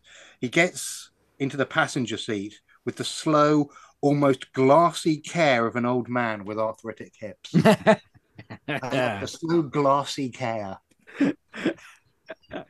Kim, you have to get this book on. All right, this has got to be taught to those hearts and minds. I agree. I know. I have to find a way. So it is shot to, I think it might be a top 5 King pick for me, guys, which is huge. I only have a top 4. I was leaving room because I wasn't sure. I have silver, gold, and bronze for my top 15. And I think this might be a top 5. I'm going to stew on it a little bit, but this has just... It's a game changer of a novel. It is beyond stunning. I am inspired. I am galvanized. I just want to spend time with it with my students and analyze it further. And it's just when something screams that loud with power, it's like, how do you not just want to scoop it up? And so, I am a huge fan, and I'm really working hard to plug it into my curriculum. I don't know if I'll be able to get the whole novel, but we're gonna get some chunks, some very important chunks. So Any Billy is better than no Billy. So correct. Correct. Absolutely. I even managed to get a couple more new curses out of this book, and I love the line. Stephen King has a really nice line in Classy Curses. One of which I've got to check though, because he talks about the tomcat's testicles. Is that a good thing or a bad thing? Because on this side of the pond, when we say something's bollocks, it's rubbish and it's crap. But if something's the dog's bollocks, it's really good. So is that the equivalent? The tomcat's testicles, something that's. I love that. That's fascinating. I think what he might be doing is taking cat's pajamas, which is great, right? Cat's pajamas and then knees, testicles, dog's bollocks. So I'm thinking it's positive connotation. It's a hybrid mashup from both sides of the pond, right? I love it. It's so good. And the other one was something that hurts like a blue fuck. That is one of my favorites. Let's talk about some of the Easter eggs that are in this novel. Let's. Because, yes, let's. Because I wasn't sure I picked it up the first time it was referenced when she because it's talked about a bit and then it's confirmed. But the first reference to it is is when he goes to do when Billy goes to do some writing in this sort of shack that's slightly away from Bucky's house. There's a painting of some hedge animals. And that's not the first time we've encountered hedge animals in a Stephen King story. I wonder if that was. Oh, this is a really naive thing to have thought, but I wonder if that was accidental. Yes. Seriously, Simon, how many of these man's books have you read? I was disappointed in even myself. But yeah, and then when Alice, she goes for an early morning walk or something, and she's admiring the view, and she says, I saw a really big, what looked like a bird of prey. It can't possibly have been a condor. And Bucky says, oh no, you get the occasional condor around here. You might probably see one. And then I thought I saw the outline of a hotel. And then I looked away and looked back and it was gone. I thought, okay. And he says, yeah, that was, and I think it's Bucky. He says, yeah, that was I stay away from there. So King said about that with the Overlook Hotel, it was a conscious nod to long-time readers, a way of saying, this is not a supernatural book, but I still remember how I got to the dance. So good. I love that. It's like a tip of the hat to the genre. And yeah, apparently he knew that they were going to go to Sidewinder, and the minute they were there, that absolutely, you know, that the Overlook and the hedge animals and all of that was going to be there. I think it was on the way to Sidewinder when they're driving, just Alice and Billy, and I think it's Alice's perspective, and she looks over in the car next to her, and there's a young boy in a clown mask. And I was like, oh no, it begins. Yeah, because he's written about clowns, hasn't he? A skosh. He's got form, right? I love that. Just on the subject of clowns, I don't want our readers to miss out, our listeners to miss out on the dialogue that we were having just before recording of what our lovely Simon Balcom was doing on Halloween. What were you doing, sir? Would you like a clue? Oh my God. I think I've got something up my sleeve for you. Oh, that's too good. It's awful. I mean, Kim, you've been spoilt. You requested singing. You've had singing. I did. You requested impressions. I think we're on our third one now. Now, listen, Christmas has come early, okay? It really has. You set the expectation now. It's what monster have you created? It's amazing.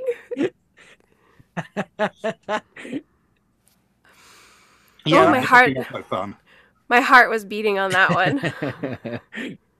I needed a bit more. I had to get a bit more sort of sing-song, a bit more sort of up and down into the voice, because it's really high, and then it's sort of just and really sort of childlike as well. Yeah. But who's Pennywise? Who's Pennywise? Are we right in saying when they asked you, we'd like you to play Pennywise, your wonderful response, I said, which one? That's just so cool. I think I'll find. If you know. A character available to you in the canon. Which one would you like? I thought it would be Bill Skarsgård, because it's obviously the more modern of the two. But the classic is available for you too. Hello, Georgie. Your father is a very wise man. Very wise.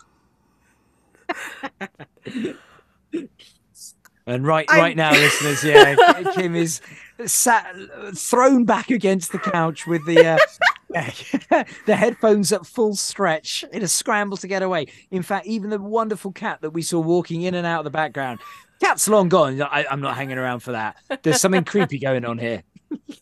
Catch me, fat boy. Oh God! It's too good, Simon. It's too good. It's bone chilling. It is too much television. Way too much television. A misspent or a well-spent youth and middle age and older age. And... nothing better to do with me time.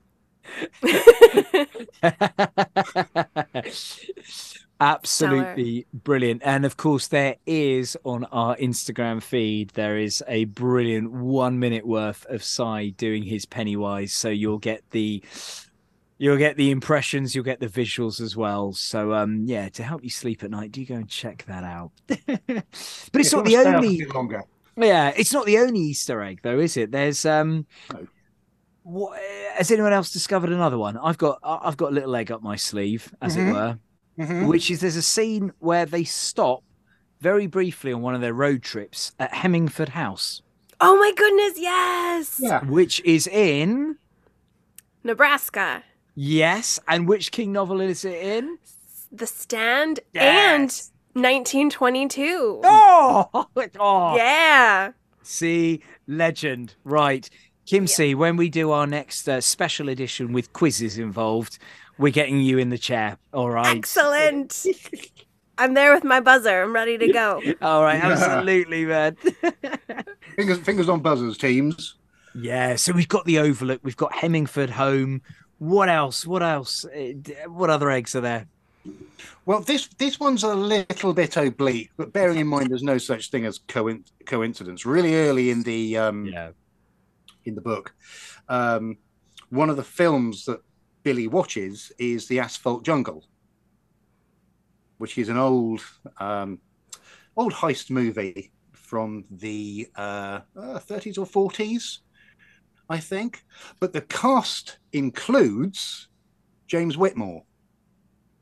Oh. Probably a very young James Whitmore, who'll be very well known to many, many, many Stephen King fans as Brooks. Oh, Brooks. Interestingly, Brooks was here. He was. So was Red.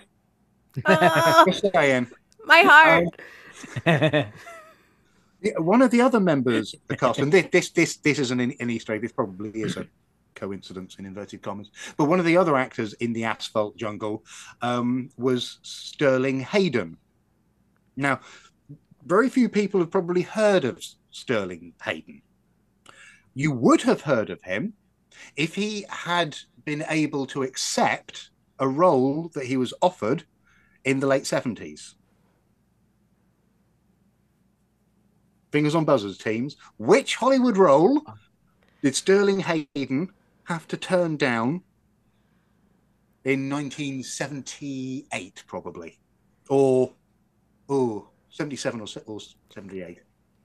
And is it King related? Yeah. No, this is why I say it's not a King related thing. Tim, you said Star Wars. No. Same, different, exactly the same time. Very, very closely related directors. Indiana Jones. You're close. Right director. Jaws. Close. Oh, yeah. Was it Jaws? Yes. Excellent. Well done. Yes. To Kim. Sterling Hayden was Steven Spielberg's first choice to play Quint. Oh, no way. Oh, Yeah. wow. Yeah. But by that point in his life, Sterling Hayden was living abroad and couldn't work back in the US because of tax reasons. The IRS wanted a huge amount of money from him, and if he went back to work in the film in the States to make Jaws, it would have been a financial nightmare. So he couldn't go with Sterling Hayden. And if you see photographs of Sterling Hayden when he was that age, he looked like the quintessential fisherman. Yeah, the quintessential Quint. The quintessential Quint, indeed. Boom, boom. Little Wednesday, dry the veal. Beep, beep. Beep, beep, Maddie. Beep, beep, Maddie. Maddie lets off a good one. So, yeah. It's so crazy. I can't picture anyone as Quint than Robert Shaw. Yeah, it's crazy, isn't it? If you want a book that is full of these sorts of almost was castings, and now you can't imagine anybody else but this actor doing it, check out a book called "If the Other Guy's Not Jack Nicholson, I've Got the Part." That's an amazing title. Brilliant. It's a quote from Burt Reynolds, who was having a conversation with his agent, and Burt Reynolds had just come out of a meeting with Milos Forman. He was casting One Flew Over the Cuckoo's Nest, and Reynolds' agent said, "Mr. Foreman loved you. He thought you were absolutely terrific. I'm pretty sure you've got this one in the bag. He's only got one other actor to meet, but then he'll probably call you to offer you the part of McMurphy." And Burt Reynolds says, "Great. If the other guy's not Jack Nicholson, I've got the part." Well, listen, as we are, this is a beautiful segue. It's as if we've done this before, and genuinely none of this is scripted, dear listener. But if we're talking about castings and who can you picture in roles, and if it could be Jack Nicholson, who knows? Let's shift slightly now our mindset to imagine we are those casting directors. And a little project lands on our desk called Billy Summers. I gotta know, guys, when you're reading that book or when you're casting it, who are going to play those roles? You know, we're talking Billy, we're talking Alice. You know, I've already said that for me, Bucky is Mike, but let's open the batting with Billy. Who would you see being cast as Billy? And we do know that there is talk of a 2022 miniseries happening of Billy Summers with J.J. Abrams as a producer, not director. That was the latest on it. Kim, who's getting your casting vote as Billy? Oh my gosh, this is the most fun question. So we'll start with Alice first, because this is so serendipitous. So every now and again, I don't know if it's just because I'm getting older, but I allow myself on occasion to get sucked up into a teen drama, like a teen romance, completely for teenagers. And one of them I was avoiding for years and years, and everyone raved about it. And it was called Riverdale on the CW network, but it's on Netflix now. And I think you guys would love it. I know it's a teen romance, but the writers are total King fans. There's King Easter eggs everywhere. But it's based on Archie comics. So I know, it's Betty and Veronica and Archie and Jughead, but they're modern day teens. But they also wear like 50s costumes. It's brilliant. It's so good. So I got sucked in by the costumes and the Archie comics because I was reading Billy, who likes Archie comics. I binged like 5 seasons and it was delightful. And the actress who plays Betty Cooper, she's a little bit Nancy Drew. She is blonde and youthful. And I don't remember what color Alice's hair was. Doesn't really matter. But this actress is Lily Reinhart, and she's about 24, 25. She's a perfect age. She's got a lot of gumption, so definitely Google her as soon as we're done. Google, she's perfect. She's just bright blue eyes. She's got a real Nancy Drew spirit. She solves a lot of the mysteries in Riverdale. She's just perfect. And I was like, that's Alice. That's Alice. She is knocked down, but not for long. Smart, savvy, just yeah. So I was watching, based on Archie comics, Riverdale. I got sucked into this teen drama, which I don't know how that happens. Life's a mystery, I tell you. So huge guilty pleasure, just the ultimate guilty pleasure show. But it's really well written, lots of spooky, great costumes. It's severely underrated. So Lily Reinhart for Alice. And regarding Billy, this took me a minute. There's a lot of good ones, but I kept coming back to the actor Joel Edgerton. Oh, yeah, yeah. Yeah, so I think he's an Aussie, and I think he's brilliant. I think he's a brilliant actor, writer, director, all the things. But the reason why I chose him is I think he would be able to play the simple Billy. I think that a lot of the actors I was looking at have a lot of bravado, have a lot of sex appeal. And the thing that Billy has to do is hide that. He has to hide that intelligence and hide that sharpness with his simple, gullible, go with the flow nature.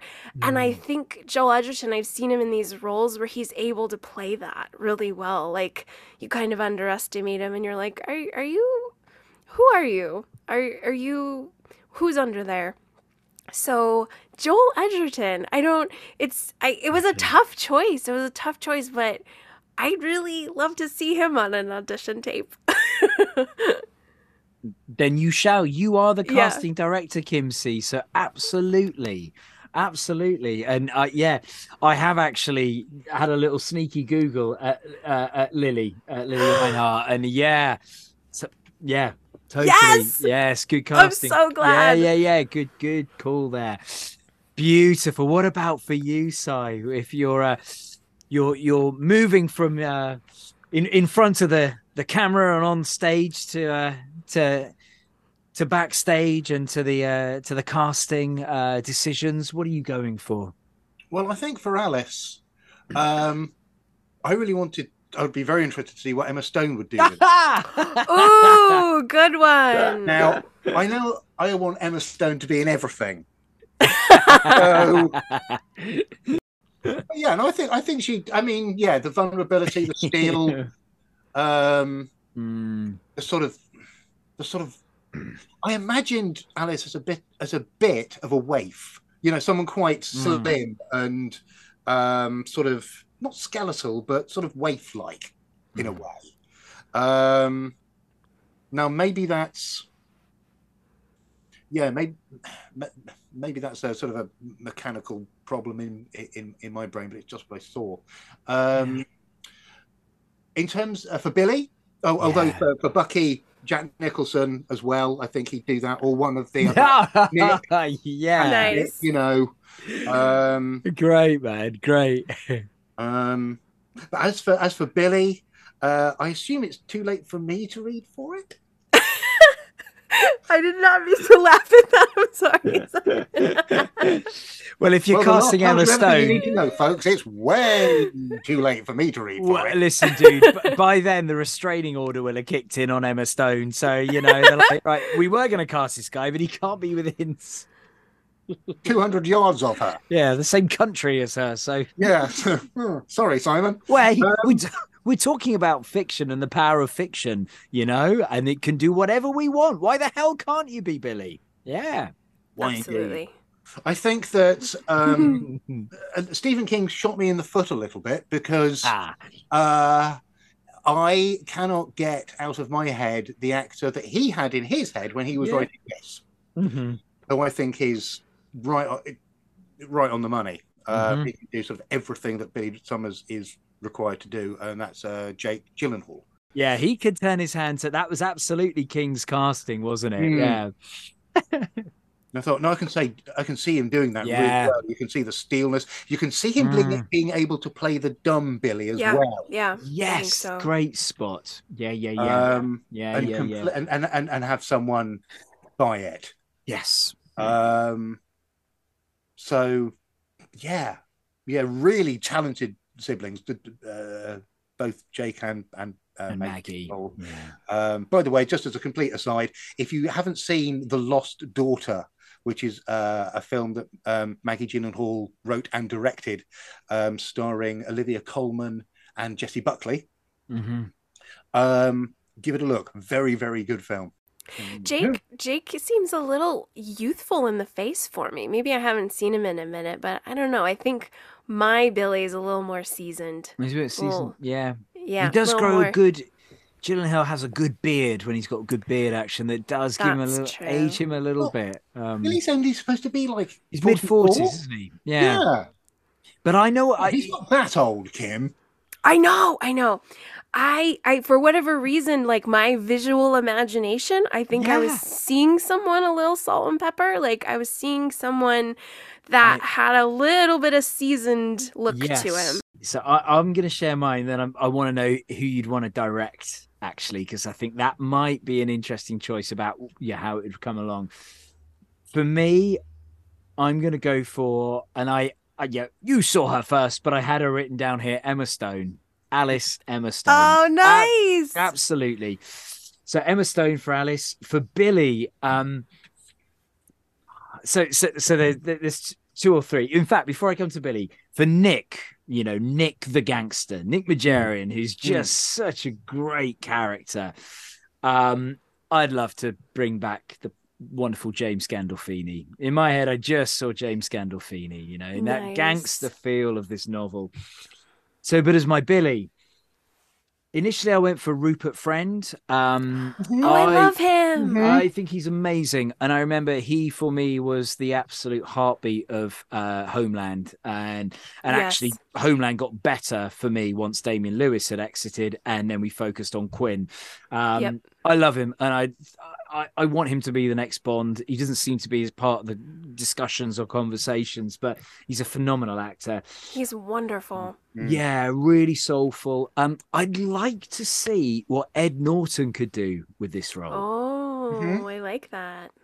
I know he's got the chops, and I know there's a slight kind of reserve or coldness.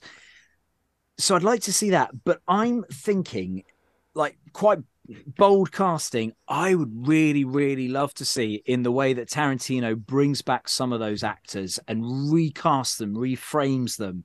Did it with Travolta in Pulp Fiction. And, I would love to see George Clooney sink his teeth into Billy Summers and let go of all of the, not all the charm, because I think Billy's hugely charming, but get rid of some of the tics and some of the ease, and just there's something there. I think that I'd love to see him in this role. He's certainly got the salt and pepper going on. Yeah. But for that, I think you'd need a really, really strong director to just be able to bring that soulfulness out. But I think if you got it right, it could be a real career defining new stage, because I think he needs the help, because he's not done very well. I mean, who is that Clooney guy, right? I mean, he needs all the help he can get, right? Is he still your neighbor? I haven't seen him for a while, but again, that's the restraining order on me, But yeah, he does. He lives, well, one of his many, many, many houses is just down the road from me. No. Yep, real true. I've never seen him, though, in the pub that he apparently drinks in, that I always go there with my family and my mother-in-law. And I always precede it by, you know what, that George Clooney drinks in this pub. And he's never ever there. And she's always really cross and angry. She's like, where is he? Why isn't he here? I'm like, I hope you get a good spotting photo moment. Kim, maybe one day, and I'll say, hey, listen, there's this book by Stephen King called Billy Summers. Have a read of this. So good. You won't regret it. Speaking of Clooney, there's a terrific underrated film called The American. And he plays an assassin, and he's held up in Italy for a while. He's like laying low. I would love for you guys to see it. It's a little bit dark, but it's quiet. There's like a quiet sort of meditative quality to it. And he's just sort of hanging out in Italy and processing some things, but he's an assassin and he's waiting for his next job. So I think you're dead on, Matt, because he's kind of already tapped into that a little. there's a paranoia almost to this novel, isn't there? That I think Absolutely. would lend itself beautifully to either a film or a mini series. For me, again, and we've spoken about this quite a bit, Si and I do think King's work, if you're going to adapt it, the miniseries is the way forward because you get time Yes. and space. And as he builds up in the first half of that novel in particular, this suburbia and these relationships and this sense of waiting, I want to see that played out. I want to see those relationships played out and enriched. I don't want that done in just 10 minutes, you know? Needs to breathe. It needs to Right, gain weight. Yes, absolutely. You got me thinking about my director. Do you have a director, Simon? Yeah, I had a name jump to mind. Yeah. The tone Perfect. of some of the films of hers that I've seen. Catherine Bigelow. Oh, nice. Oh, nice. I think of Zero Dark 30 and The So Hurt good. Locker. And I remember the tone of them having this real weight, this real gravitas, and they both have very dark subject matter. I mean, maybe one of the names that jumped to mind so quickly was because they both have roots in the Iraq War. But she directed Point Break, so she had no problem directing action. Yeah. But it was more the vibe of both The Hurt Locker and Zero Dark 30 that make me think that she's no Great problem choice. with the dark tone. For me, I was thinking about the pacing and the plot and how quick everything moves. In class, we have a subject called trimming the fat, like how you have to cut out all the unnecessary stuff. And I think this book is a wonderful example of King doing that. It's tight and fast-paced and really lots of good subtext. And so I was thinking about the director who's kind of like that, Steven Soderbergh. And so I think you could handle the weight of the subject matter while still keeping it quick and maybe preserving the thriller nature a little bit. So it's interesting though. I love Catherine Bigelow too, because I like the emotional heart that she carries, but I'm curious what Soderbergh would do with that. He's somebody else who keeps retiring, doesn't he? Yeah. He keeps retiring and goes, oh, actually, just like Columbo. It's like, one more thing. Just kidding. Just one more. Yeah. But Well, it's like Sean Penn, isn't it? I think for the last 20, 30 years, Sean Penn's been retiring. I was in Brooklyn in April, and he stepped into my elevator. And of course I went into complete shock, and I smiled really big, and I said, hello. And he smiled back, which was good. But he smiled back, but he definitely gave me that face like, don't talk to me. Don't say one word to me. I did not want to get punched in the throat. So I was like, I'm just going to leave this man in peace. So he rode my elevator up a couple floors, but he was at the gym. So he was pretty fit. He's just a little seasoned, a little wiry, a little seasoned. So, what do you think of him as Billy? Do you think he could? Do you think he could do Billy? Too old, too cranky. Okay, because he does do a role, as a role where he plays a hitman. What's the name of it? Fairly recent film. He's The Gun. My God, here's my old man brain going. What is it? He plays unbelievably a gunman in a film called The Gunman.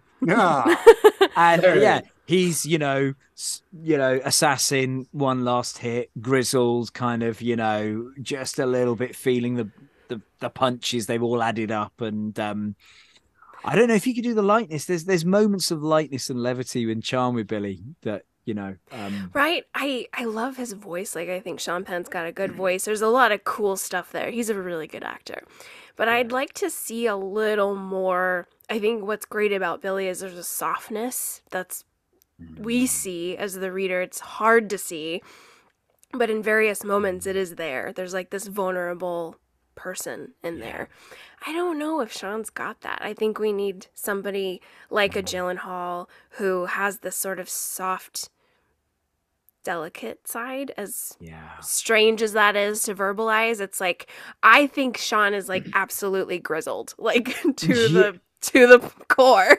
So I'm like, there's no soft with Sean. There's nothing there but the rough bits. Yes, you need the softness, because there is the soft. There's the vulnerability. There's the emotion and the instinct. The baby shoe, such a saves his life, this is someone who is. There's so much emotion there. It's controlled, it's hidden, it leaks out, it comes out. Which makes it even more appealing and attractive. But be interesting to see what Sean Penn would have done with it, maybe I don't know, 15, 20 odd years ago. Correct. Yeah. I think that would have been some to plug in, but I would have much rather been in your guys' elevator, to be honest. We'd have a riot. Yeah, he definitely up and down. Exactly. Yeah, listen, we've got 80 books to talk about, okay, so we're not stopping till we've done 80 podcasts. Right? Yeah, he definitely, like, as you guys can see, I'm just a little happy unicorn girl.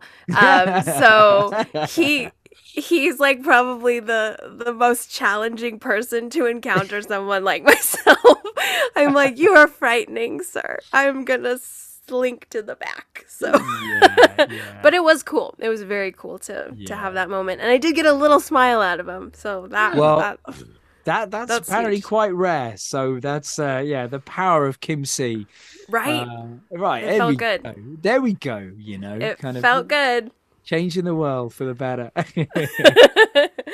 But so listen, we've had a little look at the filming and the casting and some potential directions, what it might look like. But this novel, I'm really interested to know. We've had a lovely couple of hours talking about it, and I want to know where it rates for you. And I know it's a fresher read, but I actually think even say I even with the latest books of his that I've only read once, I kind of know where it might nestle in. And a reread or a re-listen, and again, the audiobook of Paul Sparks is phenomenal for people. I really recommend that too.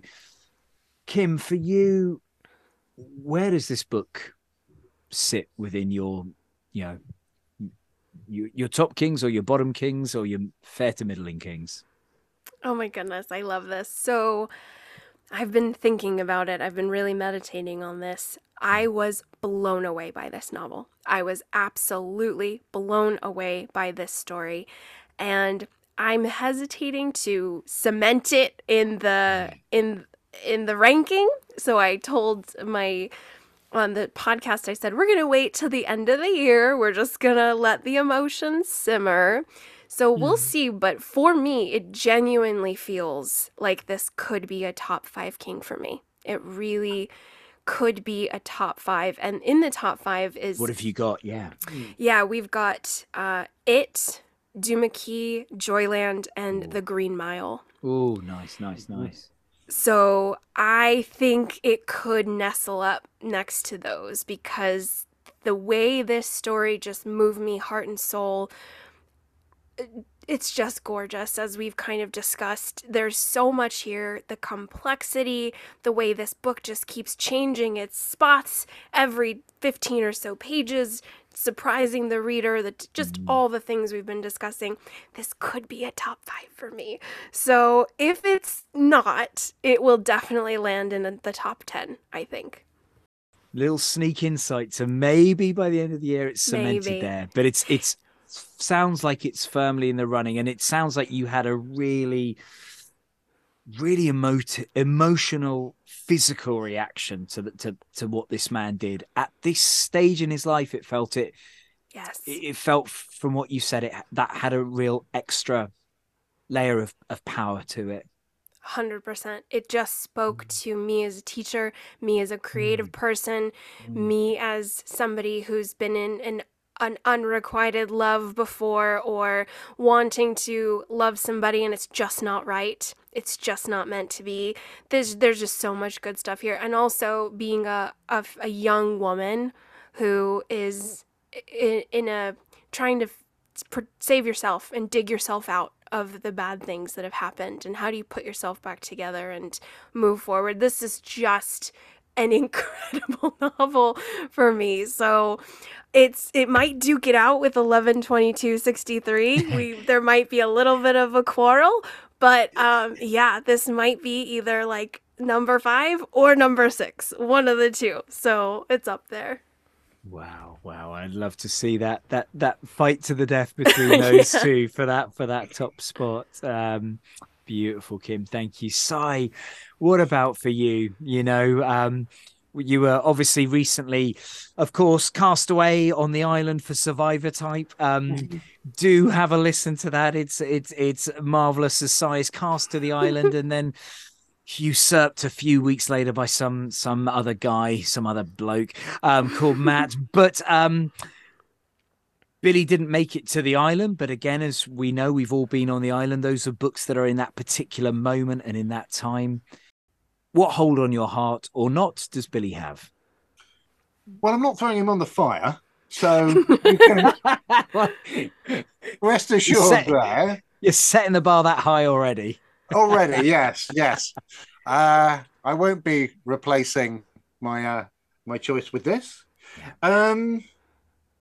That said, it wouldn't usurp any of my choices either. Which is not to say, I didn't enjoy it. I thoroughly did. It was a great ride. Like I said, it really surprised me. And I should have known better than to try and second guess Stephen King. I should just strap myself in and go along for the ride, which is to an extent what I did. But I thought, I see what he's doing here. And I don't bloody know it. He doesn't know what he's doing. What chance have I got?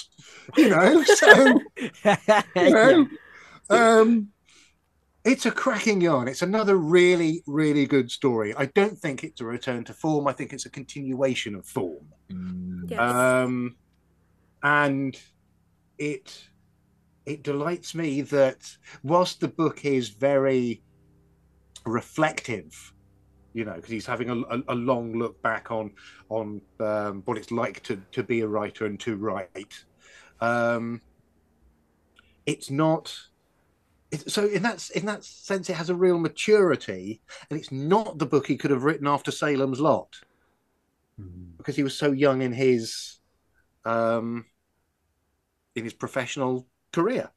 But in terms of the extent to which it engages me and to which I care, it's just what he does, that rat bastard.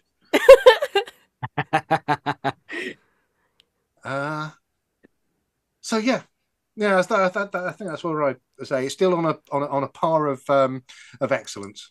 Yeah. What about you? Is it going? It's not going on your fire, is it? It's what I think I'd rather have hypothermia than put it on the fire. It ain't going anywhere near those flames. In fact, I'd probably jump into the fire to remove this book if anyone else put it in. I think it is an absolute masterpiece. Yes.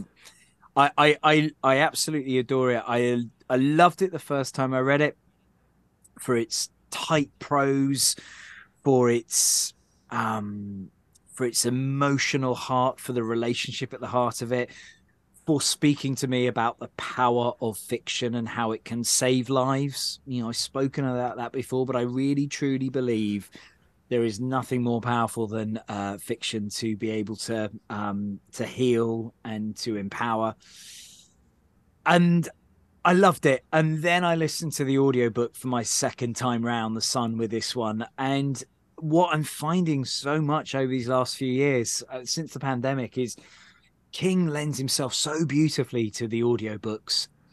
And when those words are spoken aloud and a character's brought to life, and I just found myself totally mesmerized by it and regularly moved to tears. And it absolutely unraveled my heart. And the ending was on a par with the ending of A Little Life, where I just was like, oh God, just felt like a fist in the heart. Yeah. And I felt such love and affection for the writer, showing, the age of 73. he's writing like this. Oh my God. So It's incredible. it really is. It really is, Kim. And for me, it's got so many echoes. It's a companion piece. It's a sister piece almost to 11/22/63, and also Wizard and Glass, which, as you all know, are two of my all-time faves, and they are on the island with me. So yeah, I absolutely fell head over heels in love with this book, and it would be a really easy recommendation, actually. I believe, again, up there with if someone went, right, I know you do this podcast, Matt. I've not read any King. What do I go with? It would be one of my early recommendations, because I think this book should be studied and taught, and I think it should be studied and taught by Kim C. Yay! So we're signing up for class. Who's coming with us? Oh my goodness. Kim, you're gonna Let's need do a it. bit. You're gonna need a bigger classroom, Let's do it. Yep. right? We're going to need a bigger lecture hall. Let's go. Yeah. You're right. It does work very, very well as a companion piece to 11/22/63. It's not just the feel of the love story; it's the fact that this time round, it's told from the assassin's point of view. So good. And I think that one of the Guardian reviews for the book said that it'd be easy to imagine that the genesis of this book was in Stephen King's research for 11/22/63, having to think about everything from how finely researched Lee Harvey Oswald is. Yeah. Like, we'll think about it from his point of view. What was his story? And Billy Summers is very clued in, I think, to something that's often said to be the first rule of assassination, which is kill the assassin.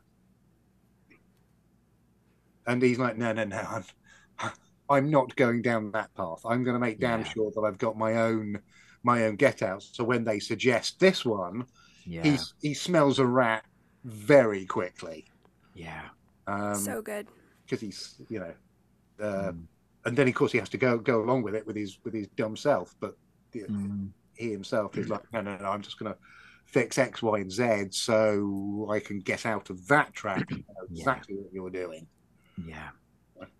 If you wanted a couple of visual recommendations at the moment, things that gave me a real Stephen King vibe from them.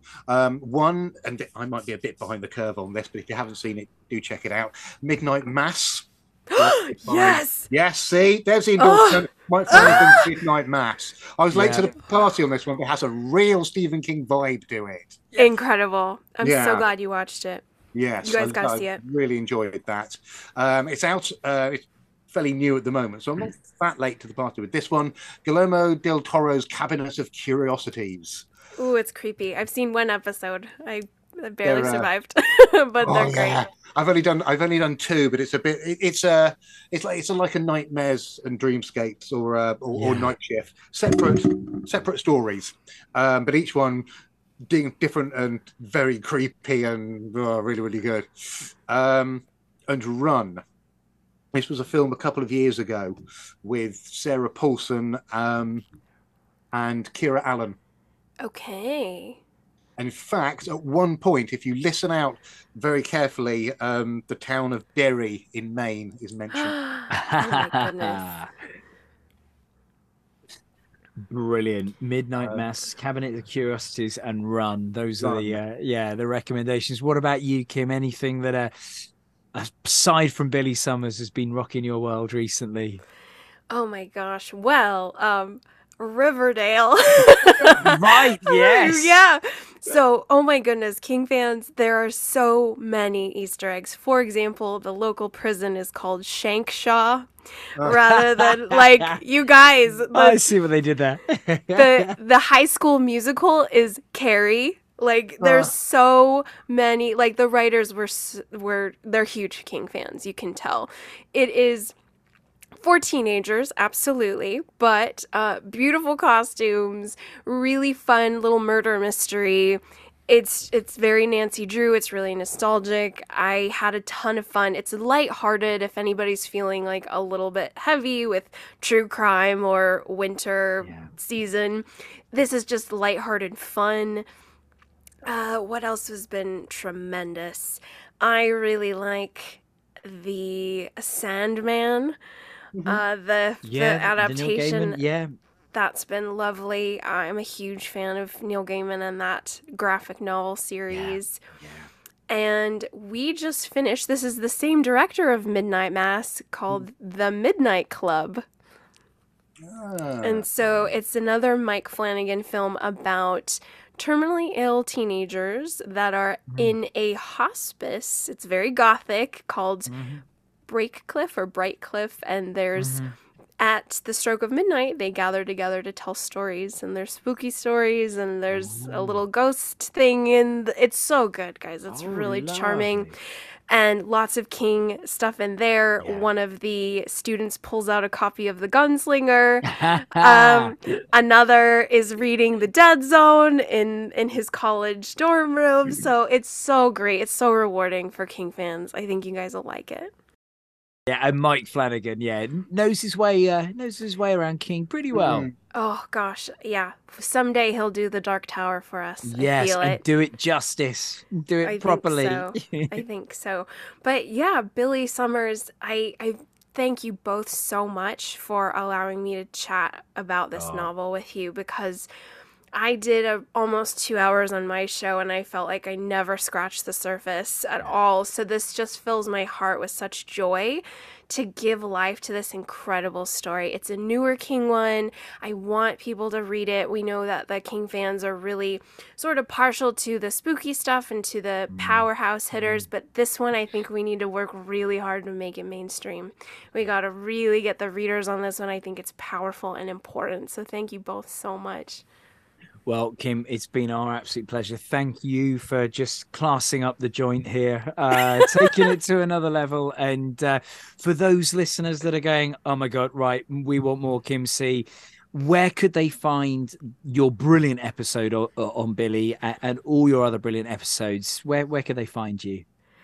Please head to wherever you get your podcasts. You can also find me on Audible. That just happened recently, so that was very cool. Yeah. Nice. So if you're an Audible subscriber, you can type in The Year of Underrated Stephen King. You can find me on Spotify, Apple Podcasts, all the places, as well as Anchor. We're everywhere. And Billy Summers is pretty hot off the presses. I am currently reading Blaze for the first time. We're doing a Richard Bachman, so I'm tapping into that Steinbeck Mice and Men a little bit. So it's a perfect November book. So that's what I'm working on now, but it's been an emotional couple books. I did Wizard and Glass in 3 parts and Billy, so I'm very comfortable dabbing my tears these past few months. So it's been a weepy one, but that's okay. So yeah, you can also write me at underratedsk@gmail.com. You could say hi anytime. I am a teacher, always grading papers, so I will write you back very quickly. Amazing. So Kim C, the lady that can make Sean Penn smile. I mean, God, yeah. Powerful. Yeah. Kim, it has just been such a joy to have you with us. And Sai, I mean, wow. I mean, where do we go from here, my friend? You know? What are we gonna do? I mean, we're gonna be bereft after this. Every time we're gonna come to talking about something and we're just gonna sort of hit a bit of a wall, and we'll just stop and think to ourselves, what would Kim C say at this point? I know damn well she'd throw something into the conversation that would inspire and ignite us, but she's not here. I'll be back in a New York minute anytime. We're approaching that time where it was about 12 months ago when we were like, right, what are we going to do in 2022? And of course, we ended up doing our year of looking at it through the 5 parts of the book, through our interview with Steven Weber for the audiobook, and through the films and the miniseries. So rest assured, dear listeners, we are going to have lots of plans and plots hatching for how we hit 2023 running, because as we said with Stephen King, we've barely scratched the surface. So thank you for listening to this really special episode. Thank you so much for Kimsey. Do check out The Year of Underrated Stephen King. It's absolutely amazing. And we can't wait to see you. And if you like what you've heard, then there's about 40 King Size episodes currently residing wherever you may pod. The link is in our bio as well on King Size Pod on Instagram. Please drop us a line, get involved. We'd love to hear your thoughts. And thank you for being the best community in the world. You got one more impression for the road, Si? This is one I gave to Matt ages ago when he was... Obviously, he hadn't listened to the Year of the Underrated Stephen King podcast. He was listening to a couple of podcasts and was a bit sort of uninspired. I tried to encourage him to go and listen to Stephen King interviews instead. And the quote that jumped to mind came from The Untouchables, when Malone says, "If you're afraid of getting a rotten apple, don't go to the battle, get it off the tree."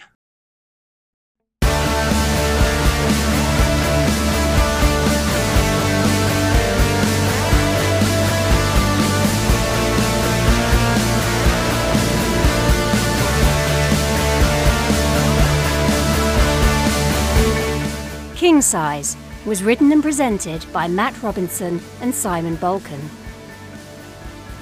Edited and produced by Matt Robinson. Music, Storm Coming by Last Picture Show, available on Spotify. Find us on Instagram at King Size Podcast. If you like what you hear, please drop us a review and subscribe to the show.